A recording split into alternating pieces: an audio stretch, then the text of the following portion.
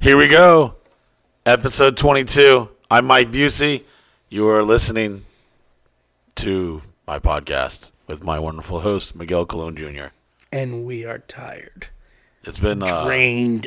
It's been a long year. I feel like I'm like on one of those marathons, and the guy's about to fucking projectile shit out of his ass, and he's not even, his body has taken over. He's physically. Everything I've ever seen about a marathon, besides the fact that I'm fat as fuck and I couldn't run a marathon if I wanted to. Let me just say this, though. I've never seen anything about a marathon that I was like, that looks dope. Like, I've seen people bleeding from their nipples because, like, they didn't tape their nipples down in the wind and rubbing on their shirts. Yep. I've seen people defecating themselves, just shitting themselves in pictures because they had to shit.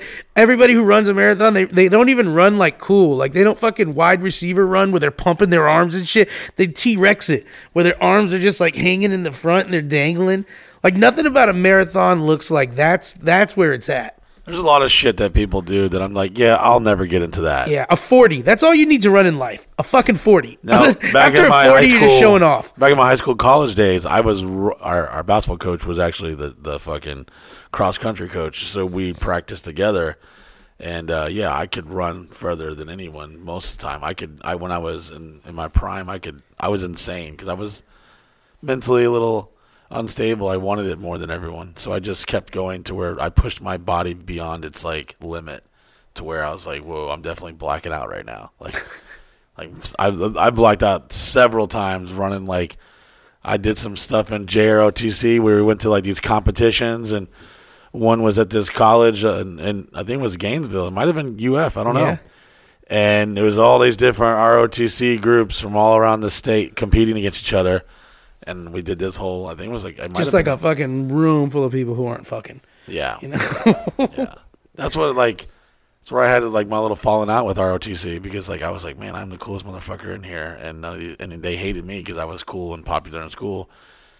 And I was trying to make Pickle Gang some fucking cool legit shit to where you'd have to get beat up in the school because no one was talking shit to me about my outfit. Yeah. I mean, a couple people were. Did you have to wear it like every Friday or something like that? Yeah, we had the dress. I think it was every Friday. What ROTC, what military branch ROTC was Army. yours? Army ROTC? And I did all the extra shit. Like I was in Rangers, like Yeah. this little after school program where you pretended you were a Ranger. You guys can't, if you can't see him right now, he's smiling as he says it. Because I'm having flashbacks. Because I was doing some shit to where like I was like, I know I'm not as athletic as most athletes were, but I was insane and I was like super competitive my whole life. So I had to do one semester of ROTC because I wasn't there the day in 8th grade where you signed up for what classes you wanted in 9th grade. So when I got my schedule, it was all fucked and I had to fight hard.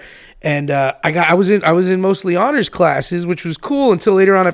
By my second semester of high school, I was like, fuck honors classes, college prep, baby. It's chill, the girls are hot, and nobody's like working hard. Dude, I was doing all that shit. But I didn't sign up for like a phys ed of any kind, so I thought I was just gonna get regular like PE or something like that. And they were like, oh no, all the PEs are filled up. And I was like, so what does that mean? I don't get a PE credit? Because you had to get in 9th grade, one of the things you had to get was a PE credit. So they're like, oh, you got to take ROTC. And I was like, what? So I was drafted into ROTC. I was an ROTC draftee, not a real. You didn't go to Canada? Go back to Puerto Rico? I was an ROTC draftee. I wasn't supposed to be there. I constantly brought it up, man. And me and my buddy Nate Diggs, who really did sign up to ROTC because he thought he was going to go into the Army after high school, we were in together. And I don't know if I've told this story before on the show, but we basically, you were supposed to rank up every couple like weeks based on stuff you did and things like that. We just stole What branch rank. was it? This was Army ROTC also. Did you get the athletic ribbon? It was like purple? We had the purple ribbon. We had the little red fucking ropes. The whatever the French shit name is for that. For like combat in high school. Now you probably get one for school shooting surviving. But fucking we were in there and we stole rank, and so we were like sergeants 3 weeks in. And nobody had any idea why, but we ended up taking over the ROTC store. Damn, so you like fucking infiltrated the ROTC and fucking... Bro, we would clean the shop. The thing that they loved about us was ROTC had a room like twice the size as podcast studio with all their bullshit in there. And me and Nate would get high during that period, and then we'd be like, let's just clean stuff up. So I remember his name, First Sergeant Netterville. First Sergeant Netterville knew something was up, but he would come in there all the time, and the shit would look good and clean. Remember Brasso? You like Brasso for your shine belt all your buckles and shit shit. My dad and was a stuff? Marine, so already I knew how to shine shoes and Brasso. But I bought Corframs. I don't know if you guys know the shoes, the Corframs. They're 100% shined already and fake. They're like pleathers. Yeah, you just can't touch them with your like other the shoe, or Jordan- you'll they're like the scratch it. Jordans. Yeah, basically, yeah. So I was an ROTC draftee, and I was in there for a semester, and then afterwards, and then when they used to do like working parties, they'd always like voluntold me, and then get somebody, and they knew they could just tell me, "Hey, you're on a working party, grab somebody," and I would grab like 2 or 3 fucking nerds, and they couldn't say anything, and we would clean whatever they wanted to clean. So after that semester of ROTC, I was done with it, and I literally fucking got. It reminds me of the stories I've heard of guys when they're like done with their enlistment, and somebody's trying to talk them into staying. They were basically like, bro, stay and you will never have to do anything here. I just need somebody to get these fucking nerds from getting their ass kicked. Because a lot of times I'd be like, leave those guys alone, man. Come on. Oh, with yeah, those no. nerds. I was doing that shit in the hallways. You had to protect them, man. Because you I got was to like, know them. I kind of like this dude. Hey, I remember one time this motherfuckers had me play Magic the Gathering, and I was like, this is the stupidest card game? Yeah, I'm like, this is the stupidest. Yeah, I didn't fuck with that. Yeah, listen, I go, this is the stupidest fucking game ever, and I'm trying to play, and I was like, no, we're never playing this again. But then I saw how much they got into it, and I felt so bad because I was like, this is the only thing they have. These 4 fucking nerds get together and play and throw like, this is the hammer of Grapthar. I raise you 7 points. And I would get mad when people would make fun of them because I knew how rough their lives were just going to be until they got to college and made money and then made fun of us.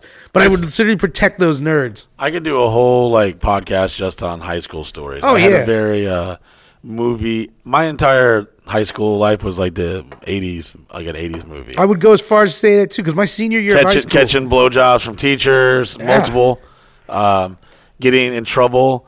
Like one of the teachers, when I went to a private school and then left and came back because I got recruited to play basketball, and then I felt guilty because I didn't want to fuck the coach's wife, and it was right when that whole Dawson's Creek show was out, when that dude was catching. I don't want to wait. Yeah, it was on the WB. To be over. And I was like, I know how this guy feels right now. He's in a relationship with a teacher right now. Get it, the Dawson. So anyways, enough about child molestation. Yeah, there's somehow dance around there. High school for me, in my senior year of high school, I had my own apartment. Me and my cousin lived on our own, and that was the greatest experience of your senior year. Just our own place. I don't even know where to begin. I don't even want to go down the wormhole. Why not? We're only 7 minutes into the show. Yeah, they're just turning. There's too many. No, Mike, I had no. the craziest. Mike, that's your best high problem. school You keep thinking adventures you have ever. to explain everything. You just have to tell one story. That story doesn't have to include what the room looked like and the shoes you were wearing and what it smelled like. You can just tell the story. I know, but it's so much. So tell it. It's like, I guess my mom and dad were like, well, boy, fucking enjoy high school because after that, it's all fucking done. Yeah. And I remember just having this like crazy. My dad tried to have like this sex talk with me, like in the parking lot at the graduation. I'm like, come on, Dad. What? I was like, huh? What? I was like, nah, come on. You're making this really awkward. No, don't do this. I could tell I felt awkward because he was so awkward, so it made me feel extra awkward. Did your dad ever have that like sex No talk one with had you? any talks with me until like my mom's biggest talk was, if you have a kid, I ain't raising no babies. That was my mom's and now cut to now, where my mom kind of suggests now and then that she wished she had grandkids. And I know if I had a kid now, I could just dump them off at my mom's place and she would raise the fuck out of it. But when I was a kid, my mom's straight up talk was, I'm not raising any more babies. I'm not raising any more babies. That was one of my biggest fears was getting the death sentence, getting like staying life in prison and getting electrocuted, getting someone pregnant, and getting AIDS. Like those have always been my biggest AIDS fears. was big in the 90s. It's not as hot as it used to be, but AIDS really needs to make a comeback because they're really fucking. Whoever AIDS' publicist is needs to get on it. How many followers on Instagram does AIDS even have anymore? Because COVID's, it's killing the airwaves right now. But like numbers wise, I mean, you go to one fucking province in Africa and AIDS is COVID by the balls, Apparently we're on Pandora now. Have we actually looked and seen? We got an email We applied for it fucking when we first started this shit. Such a segue. I didn't know where you were going for the first 30 seconds.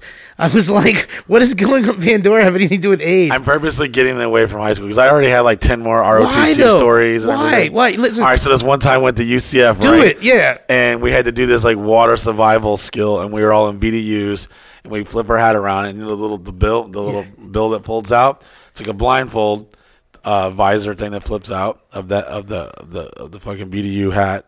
The cover. The cover, or whatever the fuck it's called, and I used to eat, breathe, and sleep this shit. You're such a fucking nerd. I still to this you went day. to ROTC water survival? Yeah, no, I was doing some hardcore shit, and I was passing. I took this marksman What class. hardcore shit is in ROTC? Bro, listen, they put us on this high dive and full BDUs, boots, everything, our rifle, and told us to step off with the blindfold, and we had to tread water. Did you have that M1903 Springfield rifle? I don't forget what it was what it was called at the time. It was that motherfucking M1903 Springfield. But I can man. still do the 17 count manual where you're basically at ease and you bring it to tension and you present it and you flip it back, you put it on your shoulder and you switch it. So you can do all the shit in the military that doesn't matter. I can still do that shit right now. I can march, dress, right flank, left flank, fucking about. I can do a mean about face. I'm still sick with it. Like my salute is always on point. Like with my thumb and shit, I'm sharp with it. Like I used to like kind of like those movie with Nick Cannon, like Drumline and shit. Like I was like in these formation cliques, and we were in there practicing. I'm going to tell you this, and nothing shit. impresses real enlisted people than hearing you were in RTC too. When they hear that, they're like, "Wow, they're like, wow, he really put his life on the line." Yeah. There's like a guy limping away, fucking minus a leg, who's got all these stories about Kandahar and the Korengal Front. Yeah. But once he hears, he's like, "You were at the UCF water survival? Yeah. God damn, boy! Yeah, you fucking SF, like I actually have a Purple Heart. Purple Heart for RTC. What did you no, get? Were you late? A follower. He did one of the coolest things I have. I collect awesome, cool shit. Yeah, and I have a veteran's Purple Heart. He said that he wanted me to have it. And if I was you just owned a bar, man, thank you. I don't know what to say. What do you say after that? The whole case and everything. If you owned a bar and somebody said, "Listen, man, I want a drink. I don't have any money," and they slid you a Purple Heart and said, "This is all I got," how many drinks would you let that guy get? For the rest of his life. Come on. I mean, that's good. Yeah. But as far as I'm like, when we do the whole Veterans Day free blowjob stuff, we go by like, has anyone lost any limbs, any Purple Hearts, any fucking, fucking crazy battle fucking wounds, and then we do years enlisted. How many drinks would you get for the good conduct medal then? Wow. You get like a free shot at Yeah. or something. You can wait outside. Yeah, I mean, I got a lot of crazy cool shit. I met some guy in Vegas that swore up and like he didn't even swear up and down. Like when you're like, think this guy might be actually legit. He was drunk, I was drunk, and we were passing at the Hard Rock, at the AVNs, and there was the SHOT Show going on. Yeah, and these two like handsome ass, definitely military looking gentlemen walked by. He's like, "Oh shit, fucking Mike Busey," and his other buddy had no idea who the fuck it was. He's like, no, listen, hold on, and the other guy was like, "Come on," they're like kind of dragging him, and he goes, "Hey, you want to see something cool?" And he breaks out his phone, and he's like, "Hey, you remember what just happened like a month ago with the fucking Iranian fucking commander who I forget exactly his job title, but we blew him out of the fucking Was it February of last year or something like that? It was February of this year. Yeah, and basically started flipping through this phone and showing me dude's fucking body blown up on the ground like photos. And I was like, and I could still see smoke from like the Humvee that they had. I think they had a Humvee or something. They were in like some Sprinter vans or some shit. Whatever. They were the bump box van. Yeah, they were in some fucking, I don't know, SUV or some shit. And they had a drone attack. And then he's like, "Check this out. I'm the one that fucking blew him out of the fucking, sent him to hell." And then he's like, "Hey." And his buddy's like, "Shut the fuck up." It's like, it didn't feel fake to me. Yeah. And then he broke out this, like, he says, "Hey, I want to give you this." And he gave me this challenge coin. And it was I showed another veteran friend of mine. He's like, "Yo, that's like some special ops shit. That's some If Air you're a Force drone, stuff." if you're a drone pilot, is your challenge coin just like a token because you play video games all day? Yeah, who knows? You know, like your challenge coin is just fucking got Pac-Man in the middle of it, holding an M16. It's like I said, I've had like people come give me like fucking grains of sand from Normandy, from fucking Iwo Jima. I had all kinds of crazy. I've had buddies just over this weekend, my birthday. Yeah. I turned 40, which we've talked about previous, and I had an amazing birthday. I had people giving me like fucking fossils, some Civil War, like $10 or $5 bill from the Civil War, some bullets, some like all kinds of crazy shit. I got some fucking jaw of some like dinosaur. I don't even know how to fucking pronounce it. All kinds of random. Is it cool. the kind of dinosaur that's served with 2 meatballs, red sauce at the Olive Garden? Biscuitisaurus? Is that what it's called? No, you just can't say that word. What is that? I don't know what dinosaur it was. It's badass though. Yeah, it was some fucking crazy, some megalodon teeth. You got that megalodon tooth over at the Halloween party. From Jack, and then he came back and gave me even more. And then Radio gave me Radio some Raheem, fucking Spanish treasure fucking coin and in this whole placard. So it was like I'm the Smithsonian. Do you think they all went to the same storage auction? Like, you just think like they fucking all bought. They're like, "Yeah, we bought this guy's own a pawn shop," and so I kept all the Fender guitars. So we met this dude recently, and he was like telling me how he was doing stuff with the Tiger King stuff. You can't even wait in between someone talking to just start talking. I was just trying to tell you how we set up the story, how we met, where this dude. Yeah, he just sort of randomly showed me. Did I cut you off? I didn't, yeah, but don't worry, man. Oh, I thought you were done. Normally, I do cut you off. I didn't think I was cutting you off there. Go ahead, finish. No, let's go. You talking about Radio Raheem? Yeah. Yeah. I just fucking. I was like, yo, fucking, I like cool shit, and he's like, yeah, me too. And he started showing me like this whole fucking part of this phone, and it was like a museum. And he had all this crazy ass shit, and I was like, whoa, I totally like this shit. And I was like, whoa. At first, I thought he was a cool dude, but then when I heard he had all these like museum things, I was like, so this is like a black Indiana Jones dude. And he was like telling me all Gary Indiana Jones. Yeah, he was telling me some crazy ass shit. Like, he went AWOL and stuff and got captured. He was like doing some stuff in the Navy, and they were boarding like Somalian pirate ships and stuff. And he got cut by barbed wire, went sent to a hospital, didn't speak no English. And the next thing you know, he thought he was being sent back to America, and then he was being left in some fucking Middle Eastern country, and he was wandering around fucking hoes, and some tribe leader one had beef with him. He started telling me all this crazy story, and the next thing you know, he came to my birthday party back from Dallas, Texas, and he has monkeys and lions and shit, and then he was like, yo, hey, I got you some shit, and I was like, oh shit, what the fuck? And it was like a whole box of crazy stuff. Yeah, it was cool shit, man. Yeah. That's all I got about that. I can't talk. I smell like the marble. I sound like the Marble Man. It's because your birthday this weekend, man. Screaming, jumping, fucking in the pool with all my clothes on. Did you have a good birthday? I had a fucking amazing birthday. Thank you, Miguel. You did, Miguel, you and everyone else here did an amazing job on the roast. It was a fun time, man. I felt like this was I thought it was going to be a more stressful event because of what it was, and I felt like it went so smoothly. It really went so smoothly, Mike. I mean, I just think every time we have one of these events or parties, I'm like, man, if we only have one more week to get ready, we'd really kill it. And it's things you can't like rush, like editing and stuff, and preparing things and logistics, and trying to get a bunch of assholes to commit to coming to some place. Yeah.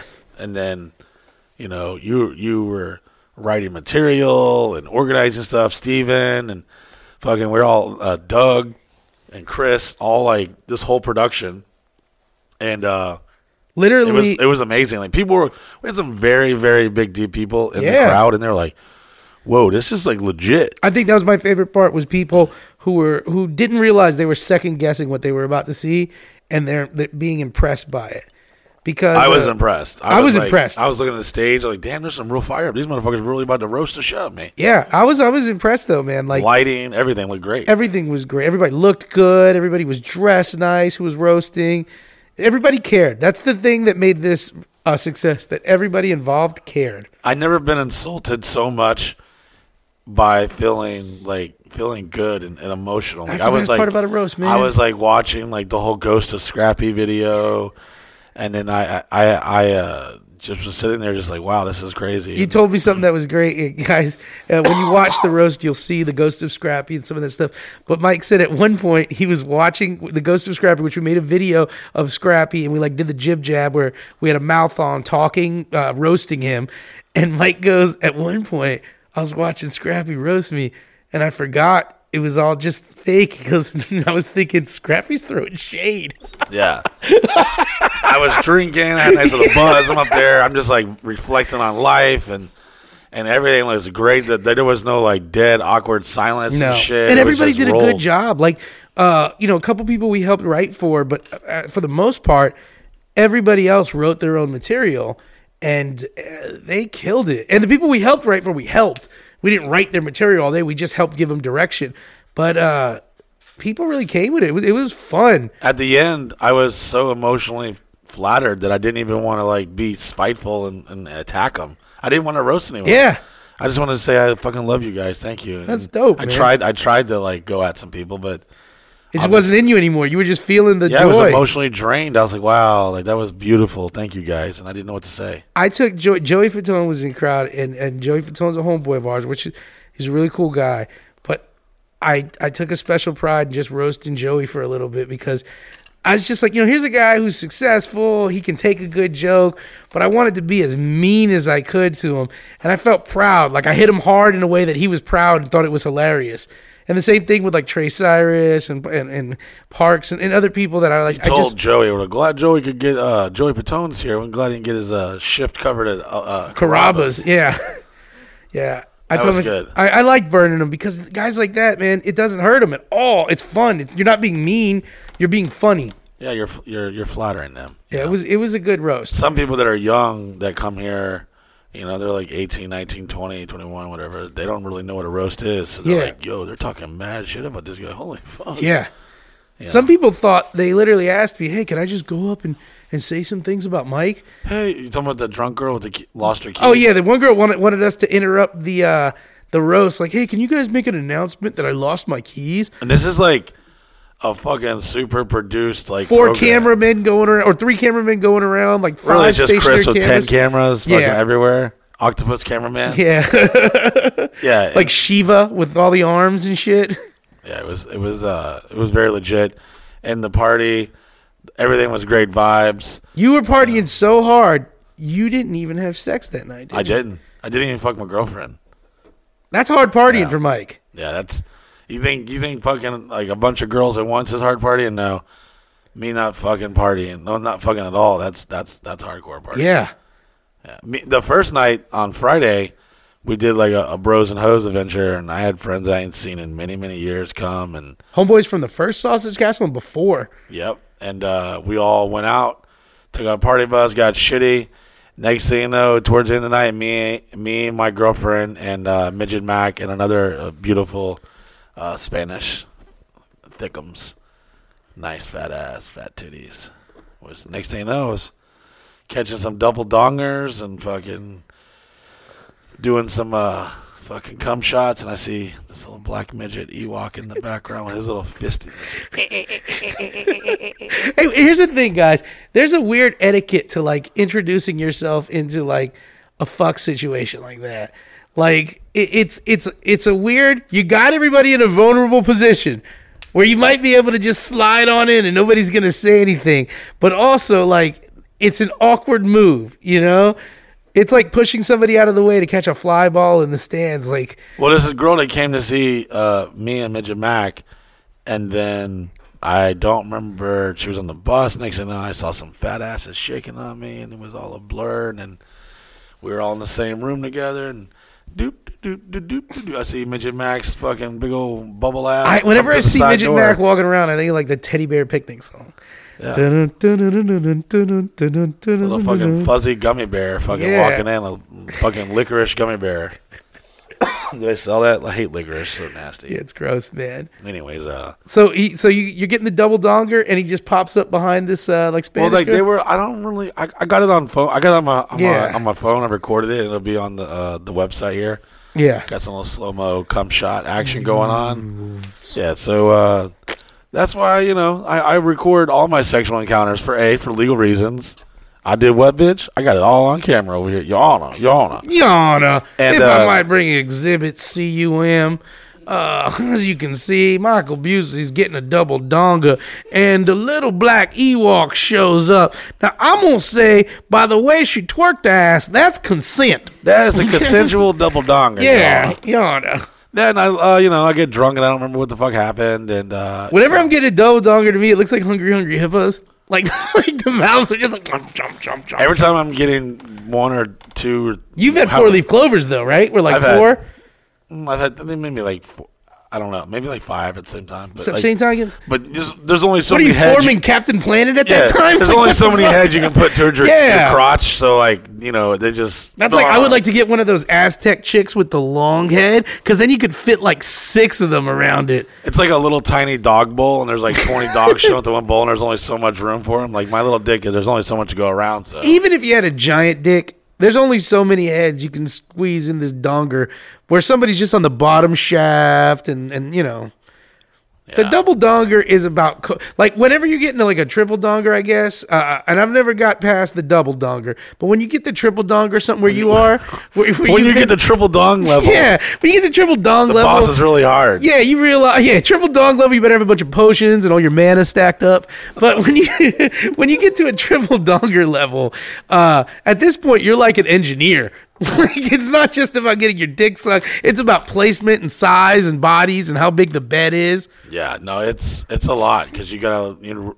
Have you ever been in a situation where you realize like this would be better if I had a bigger dick? Yeah. Like you're just like, if I had a bigger dick, I'd be able to really do this. When I'm having sex with girls with big fat asses. Yeah. I used to be a tit guy my whole life. Yeah. Until maybe like 5-6 years ago. Been hanging out with the brothers, man. Yeah. And I was just like, maybe these tits aren't all. They're not all that. Up to be. Good tits are great, but now I got bigger tits than my girlfriend. You know? So, and now she got a nice little juicy pooper on her, and sometimes like there's been girls. There was a girl, I won't say her name, that used to live here. She had a big fat ass, and I remember she might have been a little distraught or upset that I didn't want to fuck her. And I'm just like, what am I going to do with your ass? I can't even reach your vagina. Your ass cheeks are like it's like two bellies. It's like a wall around your vagina. Yeah. I have to use siege equipment and ninja stealth to get. I'm going to have to find another way to the city. I'm going to go to a fucking Advanced Auto Parts and fucking get some vice clamps and fucking spread it open and shit, some popsicle sticks, get a fucking cement fucking wedge kit or something. Yeah. Like the thing they put in your mouth when you're getting fucking like dental work done. Yeah, which I had to do tomorrow, like early in the morning. I have my big giant right tooth. It's like got fucking severe pain. It's probably because it's full of fucking Crown Apple. Probably. You just tap into it. A gallon of sugar living in one tooth, and my nerves are fucking like right now. I almost didn't do the show today. I was just like throbbing fucking headache. I feel like shit. I'm not even drinking. I'm drinking fucking water. So we really we said no. We gotta keep the show going. Keep it rolling, man, for you guys. Yeah. I think shower sex has always been an enemy of mine. Because standing up already, I'm losing inches on my dick with the fat. You know that, and it's harder to nut when you're standing. You ever jacked off in the shower? Oh God! And you start to lose it. You get wet noodle. Like I want to lay down when I'm jacking off. I want to lay down. You're a knee guy. You get on your knees to jack off and praise to the Lord. When I finish, I like to get. I want to be on my back. That's where I want to jack off. Laying down on my back. Like, anytime you have to jack off sitting down, I'm like, fuck, what am I, an immigrant? You know, like, what the fuck is this, man? I want to be laying on my back. Here's the thing, though. If I'm laying on my back, it's got to be a bed or something, right? Because I'm real fat and I got a bunch of fat on me. If you fucked on the floor before where a girl's like on top of you, the distribution of weight, there's nothing to absorb it. So your belly pancakes and goes to the side, and it doesn't feel good for your back. When you're a fat dude, if you're laying on your back fucking, you need to be on something that absorbs the weight. I fucked Courtney a couple weeks ago in the Christmas tree. Like the Christmas tree, like a kitty cat. Like, what did you do? I had her bent over in the living room and literally had her fucking head into the tree. Father Dore, Father Dore. After we put the tree up and decorated, I just fucked her right there in the tree. Nice. Yeah. What side of the tree? Like, were you just like? Kind of just shoved her head in a little bit. Yeah. I do the whole like have them bend down and grab their hands. I've seen it. The motorcycle. The motorcycle flying wing position. You know, and it's good for a bigger dude too. I'm going to tell you guys, for a big guy, you get further in there if you pull their hands back. And it's not about them, so it doesn't matter if it hurts them. You know, it's about Ladies, you. I don't know how many of you are actually listening to this, but Both of you need to know that we. all two of you need to definitely know. What's our number one fans list? I'm not going to name her name, but I was so impressed. She comes over to the house. She's gorgeous and tells us that she loves our podcast. And the whole time I'm like, you're full of shit. Only fat dudes and guys in barracks listen to our podcast. We have a lot of truckers. Shout out to all the truckers that listen. If a lot of truckers listen to us, then a lot of whores probably get to hear our podcast, runaways, and unfortunately people who are never gonna be found. Like, you think about how many people got buried in a shallow grave outside of Yuma, and the last thing they heard was, "When fucking my girl at the Christmas tree." They're like, "Please, sir, I won't tell anyone. Just let me go." That's what you get for needing a ride. You know. I like truckers. We got a lot of truckers who are fans, guys. I love you guys. But truckers have to know also that there is a part of their culture that is just seedy. Like, we've lived at a lot of truck stops. We know. Yeah, I've had conversations with hundreds of truckers through a bathroom stall and randomly tried to strike up conversations while I'm filming. And some of them are so fucking road lonely that you're shocked that Mike sits down next to him. He's like, "Hey, bud, how's it going?" And they're like, "Pretty good, pal, pretty good. You know, just dropping off this dose and loving Jesus. Want to see a dead girl?" Like, give me half an hour. She ain't dead yet. I wonder if there's like a serial killer out there right now that's still just trucking. Yeah, there's a serial killer right now who's just fucking riding along. He's either riding the rails or he's riding the truck routes, and there's just so many lazy detectives that they just can't figure out. Nobody's called another state to realize they keep finding fucking dead girls outside of a Buc-ee's, you know? And they're just like, nobody's calling each other. So they're just like, oh. Remember, the Flying J has beef with the fucking pilot, and they're like, fuck those guys. It's going to be one detective, like a young guy who got assigned to these cold cases, and he's going to step back like fucking Usual Suspects, and he's going to lay a map of fucking pilots over all these dead bodies and just trace it down. He's like, oh my God. He's headed to Phoenix next. Yeah, he knows. Get me 16 units outside of Phoenix right now. God damn it, I don't care if I don't got no evidence. Just get there. Trust me on this This one. makes sense because every time we find a body, there's some weird tchotchke on them we couldn't figure out. I had this Mexican dude walk right up in the tour bus in Texas at a fucking, I think it was a pilot. And I was just like, what the fuck? Some dude you didn't even know? Didn't even know. I was in shock because I was like, and my gun was in the back of a room because, we'd be, traveling. And, see me rolling. We had to take the gun off the bus and put it at the border of the state that that allows it. And then I just put them in puppets in my hand everywhere. I walk in a room with a puppet in my. If you ever see me walking in and I got a kitty cat puppet, that means I got a 38 special just in that motherfucker. Yeah, so this dude just walked up on the bus. It was like 5 a.m. I was the only one awake. I was sitting in the front of the bus. He came up and looked at me. I looked at him and go, "What the fuck?" And I ran up and I got up. It was sometimes when you're just surprised when someone pulls some shit. The you're audacity, like, wow, and yeah. you're like. So for a second, I wouldn't say freeze, but you kind of like... Okay, you hesitate. You like process it. Like, what the fuck is going on? Is this motherfucker... Is this guy supposed to be on my bus right now at 5 a.m? Nah. So I get up, kind of run up after him. He just dips and runs off, and then...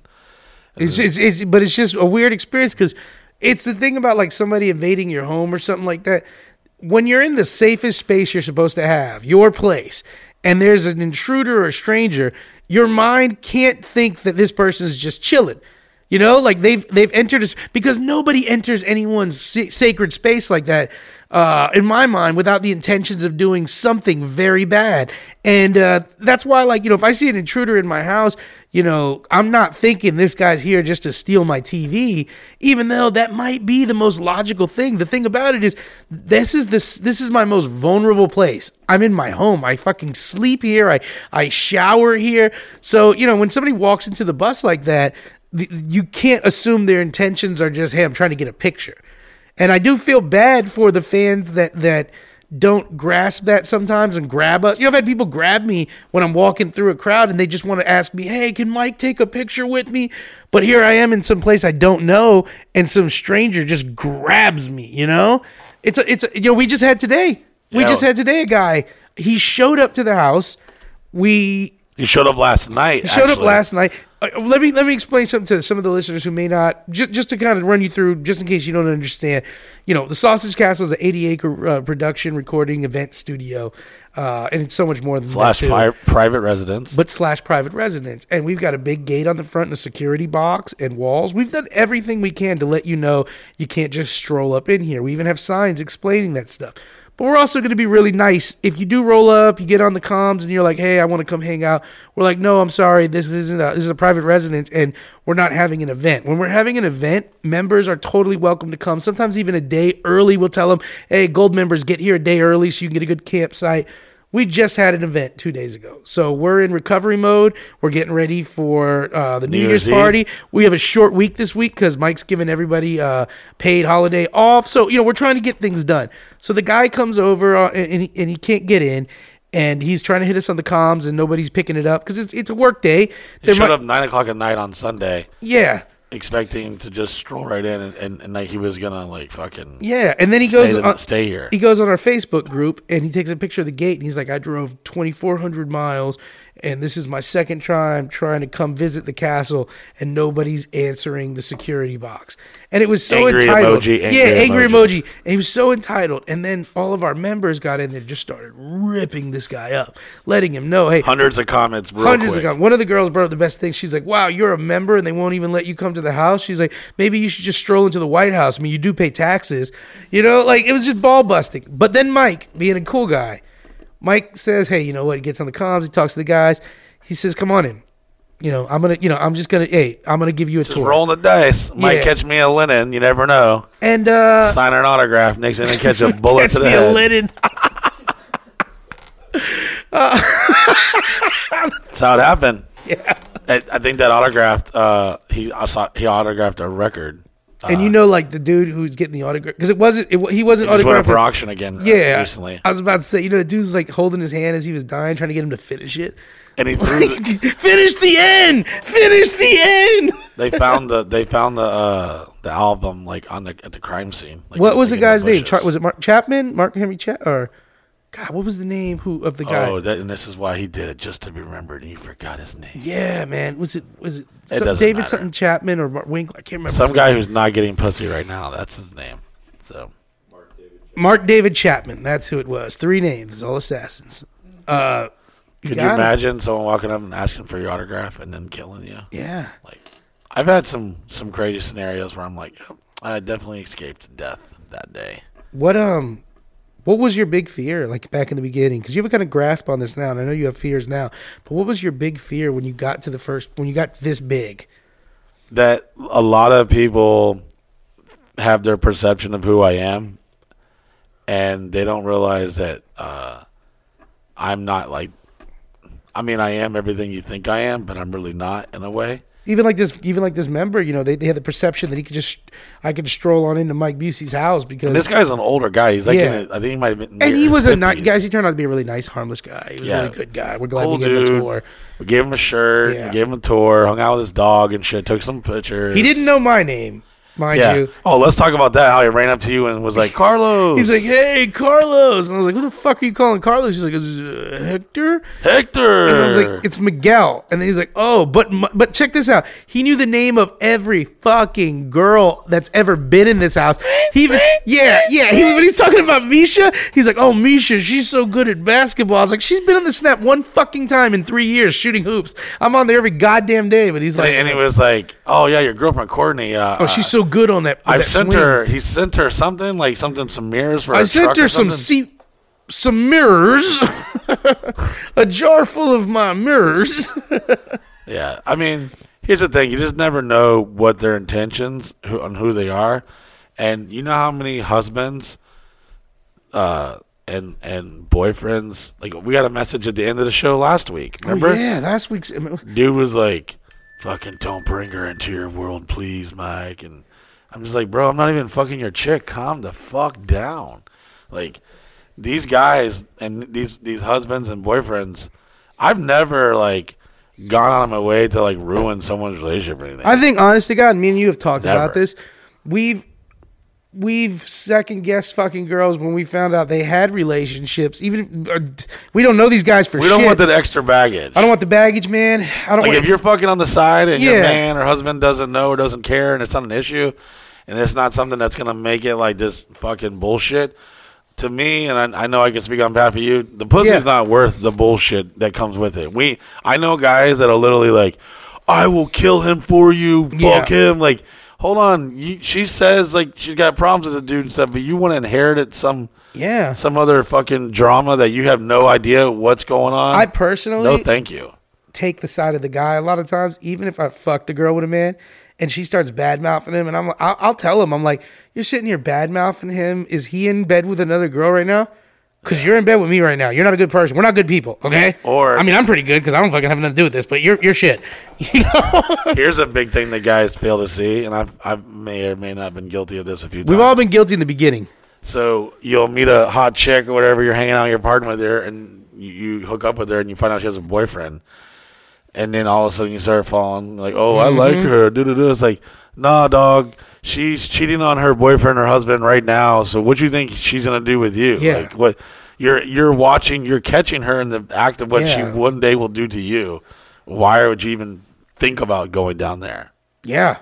So it's bad when you fall for the wrong girl, and it's not like the movie textbook wrong girl where she's like smacking the shit out of you and running your credit cards up. It's just you fell for the girl that's not going to fall for you the way you fell for her. You know? I think that is the greatest, biggest crutch in any man's life is fucking their emotions. Yeah. And they allow a woman to like control their destiny. They don't get it together. There's something they could be like so amazing. I don't believe anyone's 100% like good. I think they're like they can get to like 80% level and that's it. That 20% is still going to be there. Even when I meet like a cool ass dude or whoever, whether it's business or whatever, or even a chick, I'm just like I'm always psychoanalyzing. Like, okay, so what's the 20% that's fucked about them? Oh, so this guy's like a pussy hungry fiend, or this guy is like the dude who will throw you under the bus just to get a blowjob or fucking talk shit about you, but then act cool to your face. Or I always watch people when they talk shit about people and they don't say it when they're in the room, or they fucking you see them constantly hanging with them, and I'm just like, hold on, weren't you just talking shit about that girl? Like, I don't know where the quote initially comes from, but the quote I've heard attributed to several people is something that I stand by. And when somebody comes to me and they say, yo, you know, so-and-so was talking shit about you yesterday, my thought is always, and why were they so comfortable talking shit about me around you? Yeah. You know, why did they feel like they could straight dog me around you without you stepping up? Because obviously there's been indications from you that you will not back me, and this is why this person's comfortable. I've told people here, I stand by this in my life, and it is something I'm proud of. I've people have been like, yeah, man, you know, fuck that guy. I'm like, hey, real quick, man, we got to stop because that dude's my dude.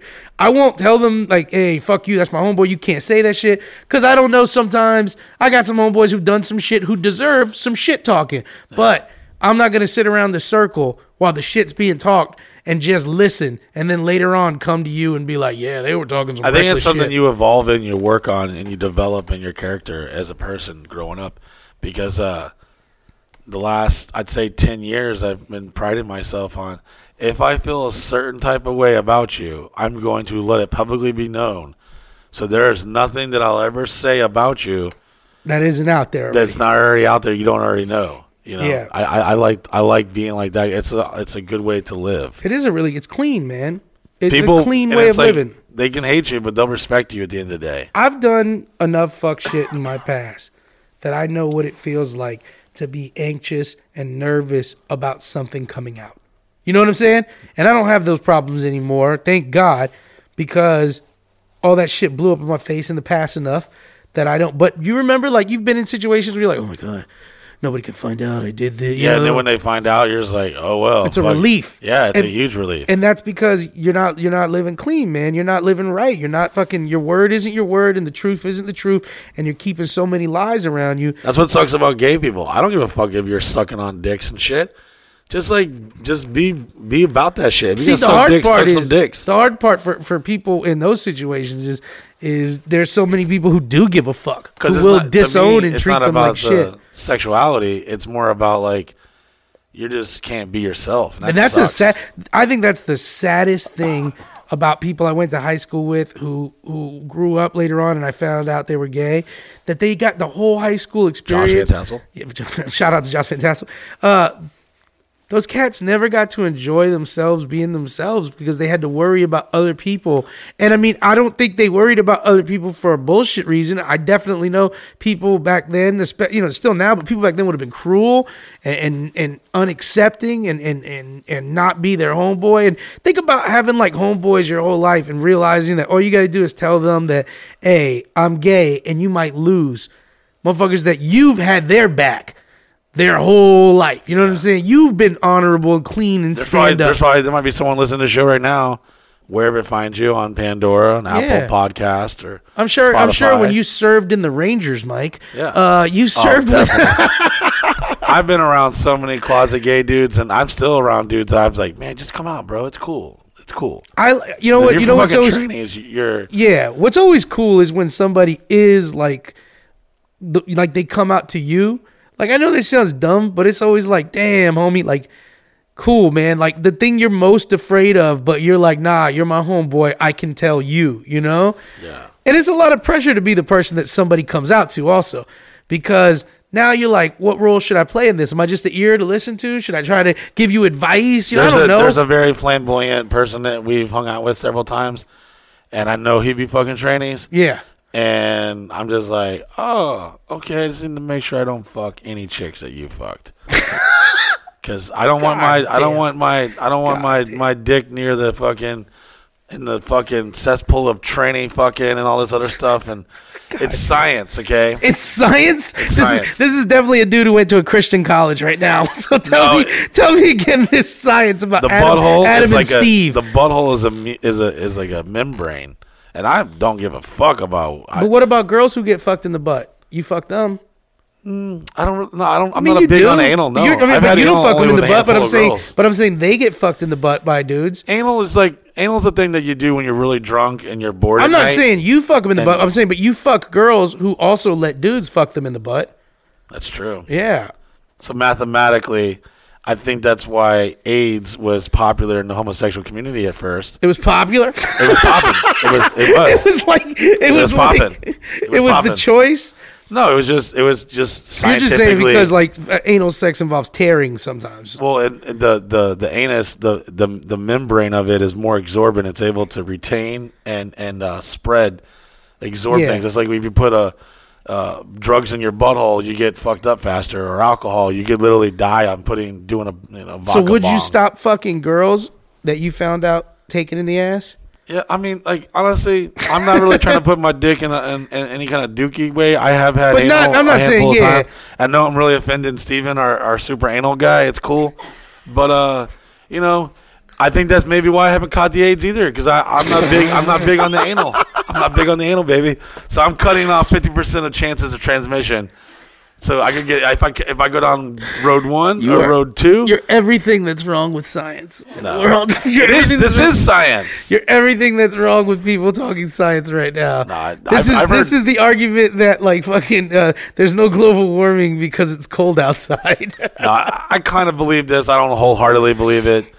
It's just, I get it feels good to me. In my mind, because I'm like, that's why I don't want the anal. Well, like we both say, man, STDs live in the back of the pussy, so that's why I haven't.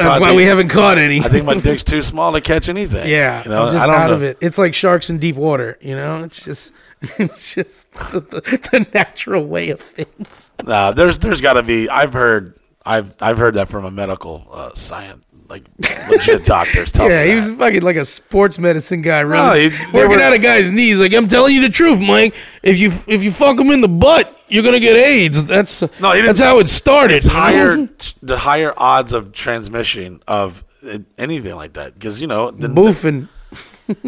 Fucking same thing with fucking bitches in the period. You probably can catch that shit a little more easier if you're fucking on her period. If she's in her period and she's in water, there's better chances of hammerhead. That's why you don't like. No dude really. Even the sickest of the sick don't want to fuck a random chick on her period. Like you got. I'm gonna tell you that you know the sickest of the sick probably do, because we meet some sickos. Hey, Steven, Look at Steven. Let me talk to Steven. He's a sick motherfucker. Steven, heart to heart here, Skip. You ever fuck a random girl on her period that you don't know raw? Like first night she's bleeding everywhere, you're just going in? Yes. Oh my God, that's a yes. He's like, I love Freddy Krueger and Jason. Are you kidding me? Of course Look I at do, fucking Mike. Vlad the Impaler over here, man. He's just Chris, what about you? Are you cool with fucking rando on the raw bleed? No. Have you done it though? But you really liked her though. It's like literally we just asked her. And she was really hot. We just asked anybody, what do you think about murder? And they're like, I don't think it's right. Have you ever murdered anybody? I mean, I've done it. What about you? Are you cool with fucking a girl on the bleed that you don't know? I don't want anyone on the bleed, man, because of the mess, man. Just the mess itself. I don't want the mess. Oh, I don't want the mess. touche. Yeah. I mean, I've definitely fucked chicks on the bleed before, but I was like been fucking them for like at least 6 months or something. Yeah. I don't know. Not that this makes any The type science, basically right now, the World Health Organization, the Gay and Lesbians Rights Organization, and everyone from the 90s pushing safe sex is going to come at this episode and be like, before we air this episode, Mike Busey and Miguel Colon have no scientific knowledge. They can barely do disclaimer for sure. They can barely do a push-up between them, so please do not take any health advice from them. And here's the thing, I don't get, and I had to say this for the record in case you're new to this thing. I don't give a fuck what the fuck you're doing. I don't care if you're gay, fucking straight, fucking bisexual. I also, if we're gonna be talk about my scientific things, I'm gonna go ahead and talk about this. And I feel most people will agree with me on this. When you find out a dude is fucking chicks and he's fucking bros, and everyone's like, yeah, he's bisexual. Most dudes like myself, like, nah, dog, there ain't no such thing as bisexual. You just gay. That's gay. You gay. But it's a double standard because if a chick is fucking chicks and dicks, you're like, yeah, whatever. She's just and you're exactly right on the double standard, because I don't consider many women who have sex with other women actually lesbians. I'm like, no, she just likes to fuck chicks. The double standards of, I think the way men write double standards of, if it benefits me, I will figure out a way to make this sound the right way or something, It's I'm true. like, because have you? I know this. I know lots of girls that I've hooked up with that describe me as chubby. Chubby is a little bit of a baby fat belly. I'm fat. Yeah, I think technically I'm morbidly obese. I never like to say that one, but technically that's it. We're all being honest here today. This is an honest I know episode. girls that are just like, I like him. He's chubby. It's and the I'm end of the year. We might as well just come clean with all of our chubby fucking... people don't have apnea. Chubby people don't ever have days where their foot feels a little numb and they get scared. Chubby people's piss doesn't smell like kettle corn. Okay, there's a lot of things going on with me that aren't chubby. So one of my best friends, because we had this whole Bros and Ho adventure. Yeah. He was supposed to be at my party. Some of y'all have seen on my Snapchat, my Instagram. He's a very, very dark skin complexion motherfucker. His name's Garth, which is he is the blackest of black and has the whitest name. From Jamaica. He's so dark. He has an event horizon around him. So he's been dating this chick who's super fucking cool, like the last 4 or 5 years, and she's his age, which I'm not really big on fucking girls my age. Gross. Anyways, he was supposed to be at my birthday party, and I sent everyone like a text message the night before the Friday. I'm like, if you're not here, you're dead to me. And to be here at 6 o'clock, and all dressed in all black and da-da-da. And then I get a couple calls from a number I didn't know early that morning, and then a text from his phone saying, I'm not going to be there. I'm like, what the fuck? I was like, why? And I was going to go off. I'm like, you motherfucker. And then it's his girlfriend's like, hey, can you call me? And she tells me that her 17-year-old son had some friends over, and it was getting the wee hours of the morning, and then Garth came into the living room and was like, yo, it's time to wrap it up. Also, Garth, the chillest guy in the world. Super chill. He's the guy who, shows up at the bar and is like, yeah, everyone just chill out. He's the stepdad you want because he's like, hey, I'm not your father, but we're going to be in this family together, so let's figure stuff out, So I haven't got all the information yet. I don't know if I should be talking about this, But Talk. yeah, one of my best friends almost died. He's in the hospital right now. He got stabbed Her in his own fucking living room because by her son's friend. Yeah, because he interrupted, or he told them that he wanted them to shut down the hangout, and it got into a little altercation with his girlfriend's son. And then at some point during the altercation, the friend of the son stabbed Garth, and he got stabbed in his diaphragm and his spleen, and he wasn't, He went to 2 different hospitals, and surgery was successful, and now he's in recovery. Yeah, he's still in the intensive care unit, and it's like, man, I don't even know why I'm telling this story, but yeah, that was heavy on my heart. It was super heavy because it's Garth. It's a homie from the beginning for you too. Yeah, like Garth was one of the first friends of yours I ever met, and he is one of your first friends. He was actually on our radio show back in the day. He did nothing on that show, and I love him. He was just the guy there. He also, hopefully, while he's in surgery, I text the doctor. I was like, we got to do something about this man snoring, because Garth snores so fucking loud. Like literally, when we were in Colombia, everyone would have to let Garth go to bed first so that they could go to bed, or they would all get to bed first before Garth went to bed, because they said even if they woke up to pee, they would not be able to go back to sleep because of his snoring. I finally got to talk to him the other day, and I was like, I didn't know where to take it. I was just like, bro, I know exactly where you were. You're like, you missed a great birthday. No, I was like, so you didn't want to go to my party so bad you tried to die, huh? The old my son's friend stabbed me shtick, Garth. I don't think if you remember this, but we pulled that in Sausage Castle 3, asshole. I'm going to need you to FaceTime me and hand the phone to the doctor. Yeah, I want to see a picture of this knife that went inside you. So could you imagine be dating a chick? And hold on, let me speak on her behalf.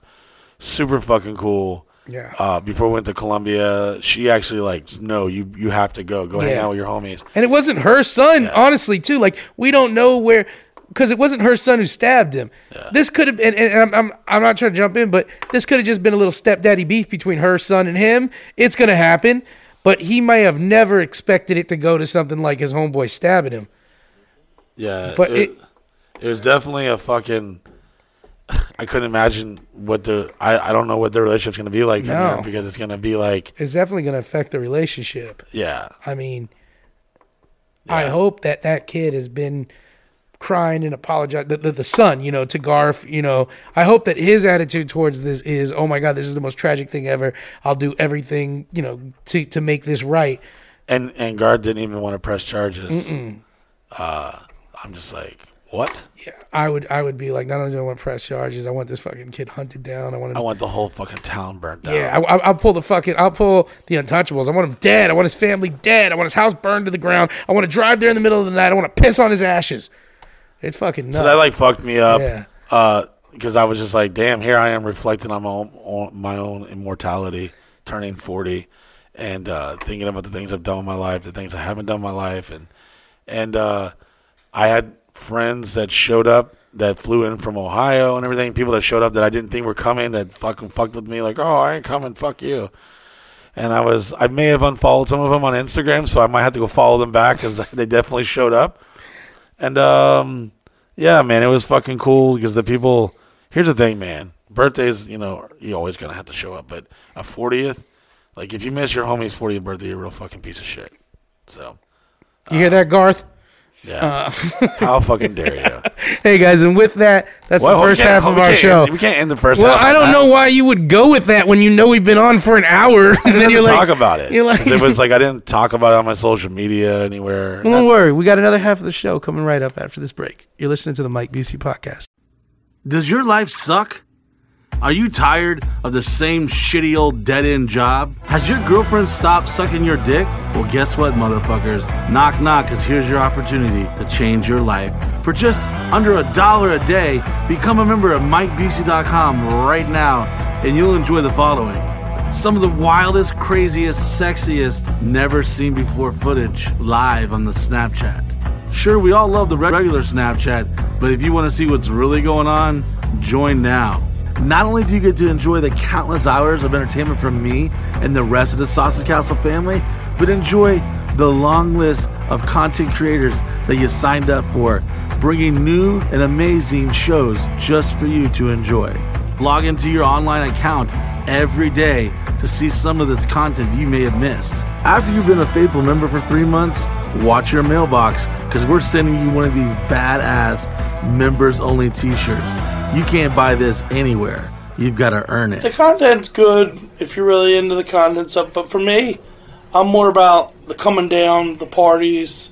Snapchat's great. I watch it. That's not really what it's about for me. It's about coming down, hanging out.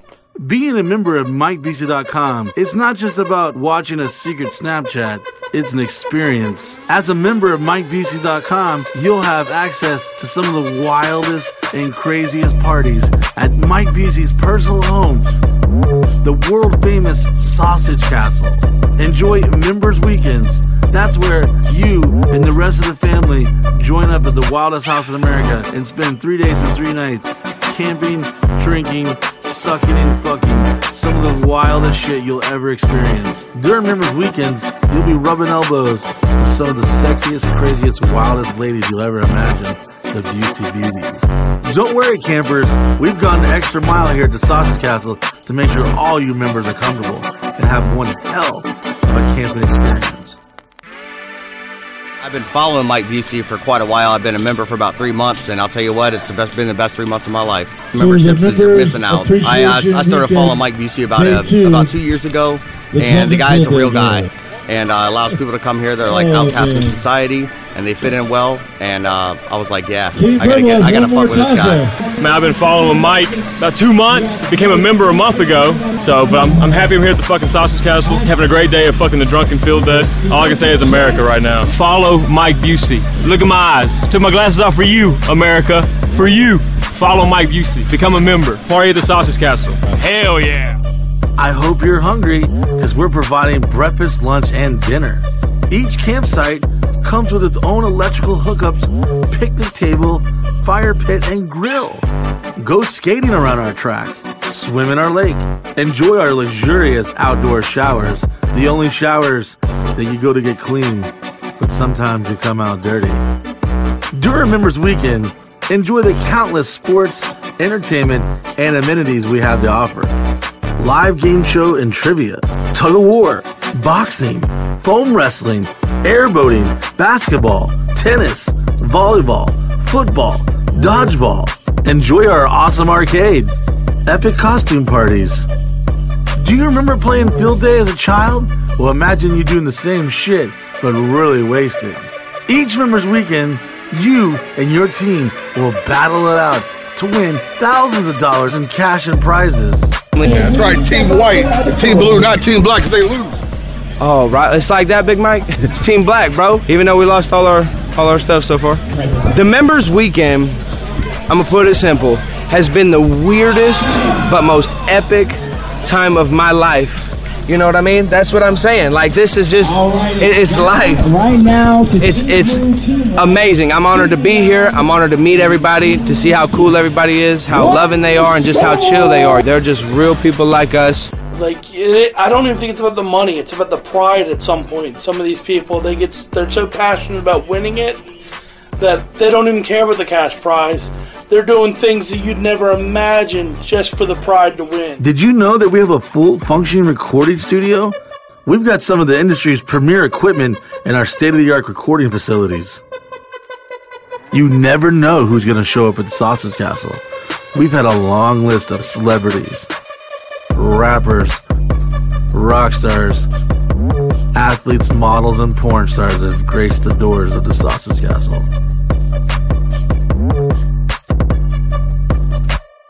Think of it as a summer camp, but everyone's really fucking wasted and doing really weird shit with their genitals. The party doesn't stop at the Sausage Castle. At Members Weekends, you'll be able to experience the massive invasion as all the members head downtown Orlando. We've been known to take the party to the streets. Nothing beats a bunch of crazy assholes loading up on a party bus for a night of fun. Or enjoy an evening on the 7 Seas as we gamble and drink the night away on party cruise boat adventures. You never know where Mike Busey's going to take you and the rest of the members during Members Weekends. Just shut up and get on the bus and enjoy the ride.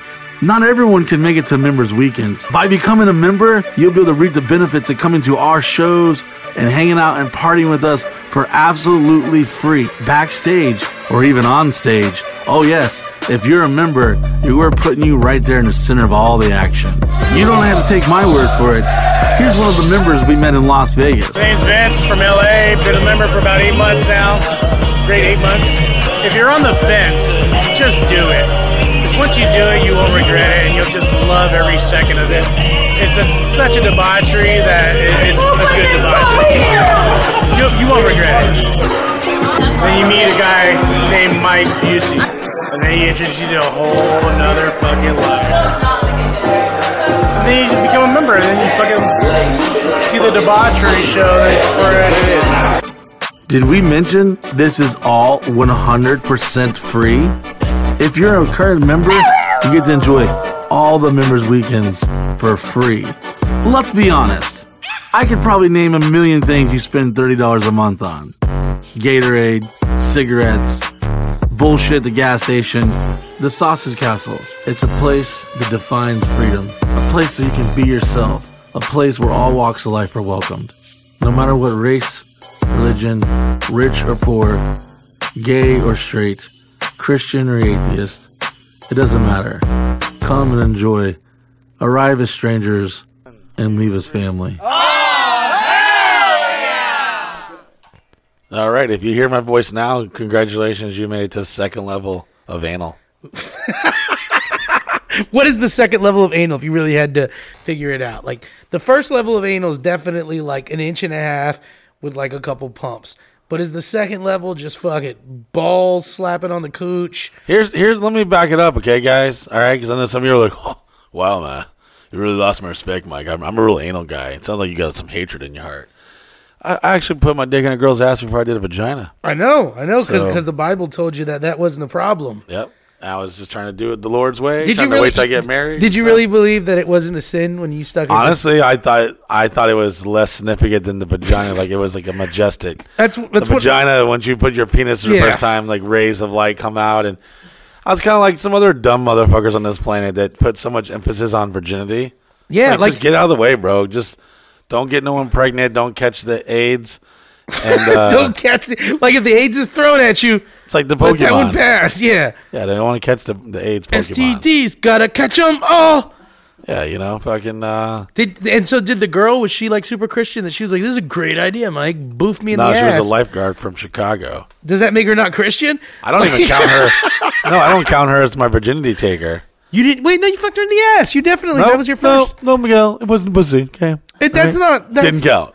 It counted even more. Like it was even a bigger deal. My whole life has been a lie. Then the last 20 years have been all a lie. When you did her in the butt, this is the first time you'd ever put your dick inside anything but a mouth. Did I ever tell this story? Probably, but I want to hear it again. I was living in a fucking garage, Sausage Castle 2.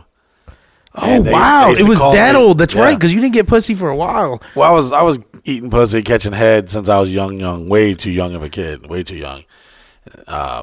Were you? Let me ask you this real quick. They call me third base porn star. Well, let me ask you this: how many times do you think you hooked up before you ate pussy? A lot.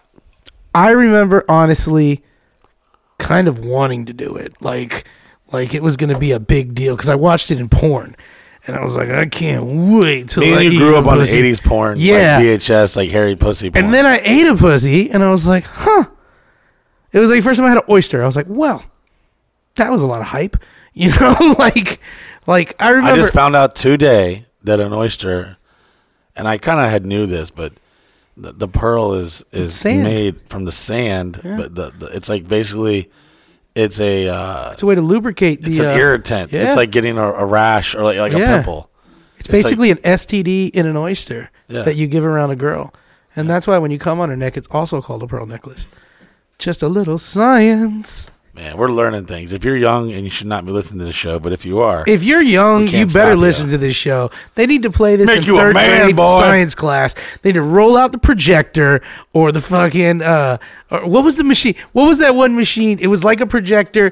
Yeah, you could write on it. Yeah. What was it called? No, it wasn't a projector. That was like a no. They still called that a projector, overhead projector. The overhead projector. Okay, you're right. Yeah. Could you imagine me and you?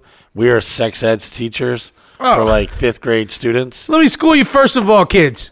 You're going to get an STD. Everybody gets one. Hey, Bobby, see you over there finger fucking Jill in recess. Listen, Yeah. the bitch don't fucking love you, all right? Yeah, let me tell you something about STDs. You go to the clinic, you sit there, and you know you're going to get one. You keep saying, come on, God, HPV, HPV, HPV. That's the one to get if you're a guy. Hey, Bobby, your fucking parents are pussies. They don't tell you where you come from. Come here, I'll show you. Let me draw on the chalkboard how you fucking came out. Look around this room. Someone's queer. Yeah. Okay? It's one of you guys. So just embrace it. All right? It's nothing weird. You're going to naturally be better dancers. Most likely one's in dance or a band. You know, You see that good-looking kid right there? Hair looks good. Shirt looks pressed. I'm guessing.